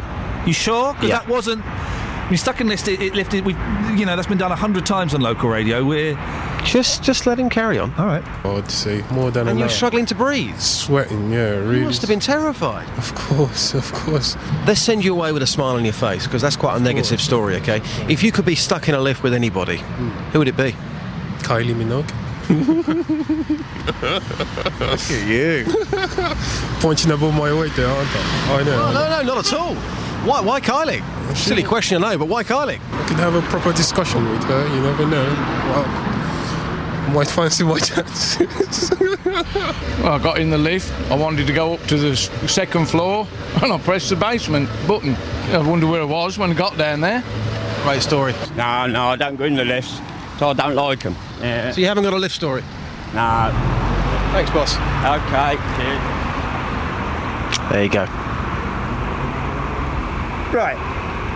Hang on a minute. So, Significant portion of that, I'd say 80%, was stuck in lift stories. So who's phoned your programme to say they've been stuck in a lift with Ian Beale, or been in a lift with Ian Beale? Ian Woodart? Yes, Adam Woodart. Ian Beale. Adam He used to Woodyat. have a beard, but now he shaved it off. Adam Woodyat. Yes. No one's called him because I wouldn't have let them got through. The bullshine filter would have sounded. They would have been cut off. And then you've got some poor fella who wants to molest Kylie Minogue in a lift. Who doesn't? Doesn't matter. Well, no, it doesn't matter if it's in a lift or not. It's still molestation. And then a fella who wanted to go to the first floor and he pressed the basement. I mean, really? OK, what's the best that you've got then? No, it doesn't matter what. You've got? No, it doesn't matter what. No, Dealey. It doesn't matter. Well, we had Lynn phone in who told us something about lifts. Oh yeah. Oh, something. What was that then? I don't remember. Great call. You're right. Okay. Are you winding me up? No. Are you going to deliberately being rubbish today? I'm just backing myself up. Listen, I've been out and about this morning for you on the hottest topics, locally, nationally, and then you started talking about lifts. Is this a joke, Scoins? Is he punking me? Great job, Dealey. Really. Thank you. Good stuff. I can only do what's put in front of me. Yeah, and he did really well. And the Boris and the other stuff was great. Really. I mean, the Boris stuff was all right, actually. Yes. I quite enjoyed that. And the breastfeeding stuff was good. And also, Flitwick car parking. Yeah. Out there talking to people locally, how it could affect their business long term. I'm trying to keep these people in business. We want to be local and vocal. What have you done today? When you go home today... Hang on, stay there. What are you going to say to your kids? I'm going to say Lynn from Bletchley's on the line. Morning, Lynn. Good morning, Ian. Now, Lynn, what would you like to say? I got stuck in a lift. It was pretty scary. But, hand on heart, I think if I had a choice, I wouldn't mind getting stuck in the lift with Jonathan Vernon Smith. Good call. Right. Good broadcast. Oh, dear. He'd be able to get you out. Right. He's brilliant. He's a brilliant man. We're late. Probably call the company. He's a brilliant man. Yeah, right. Lynn. Great show. He's a great... Award-winning. Yeah, I've won an award. Right. Thank you, Justin. See what you've done, Scoins? Travel news for beds, cards and bugs. BBC Three Counties Radio. Well, still long delays just outside Bedford on the A421, the Bedford Southern Bypass, where it's down to a single lane westbound, Ian, going from the A600 towards the A6, where a lorry is having a tyre change, so that causing some queues. The A1 very slow south towards the Black Cat roundabout. The M1 very slow south around Junction 9, the turn for the A5 down towards 8 at Hemel Hempstead. Russell Holding, BBC Three Counties Radio. Thank you very much, Russell. Expertly done. Superb work there. At least someone is a professional. Let's stop stroking the egos, guys. Let's focus on the good ship Lee. No egos here on the Iain Lee Breakfast Show. JVS is up next. I'll be back tomorrow and so will some of my team at 6. Ta-ta. Local and vocal across beds, hearts and bucks. This is BBC Three Counties Radio. Thank you, Ian. Good morning. Welcome to the JVS show. I'm Jonathan Vernon Smith. It's Thursday, it's 9 o'clock, and on today's Big Phone-In... Was the Milton Keynes swimming pool right to stop Natasha Barnett breastfeeding? Middleton Pool in Newport Pagnell.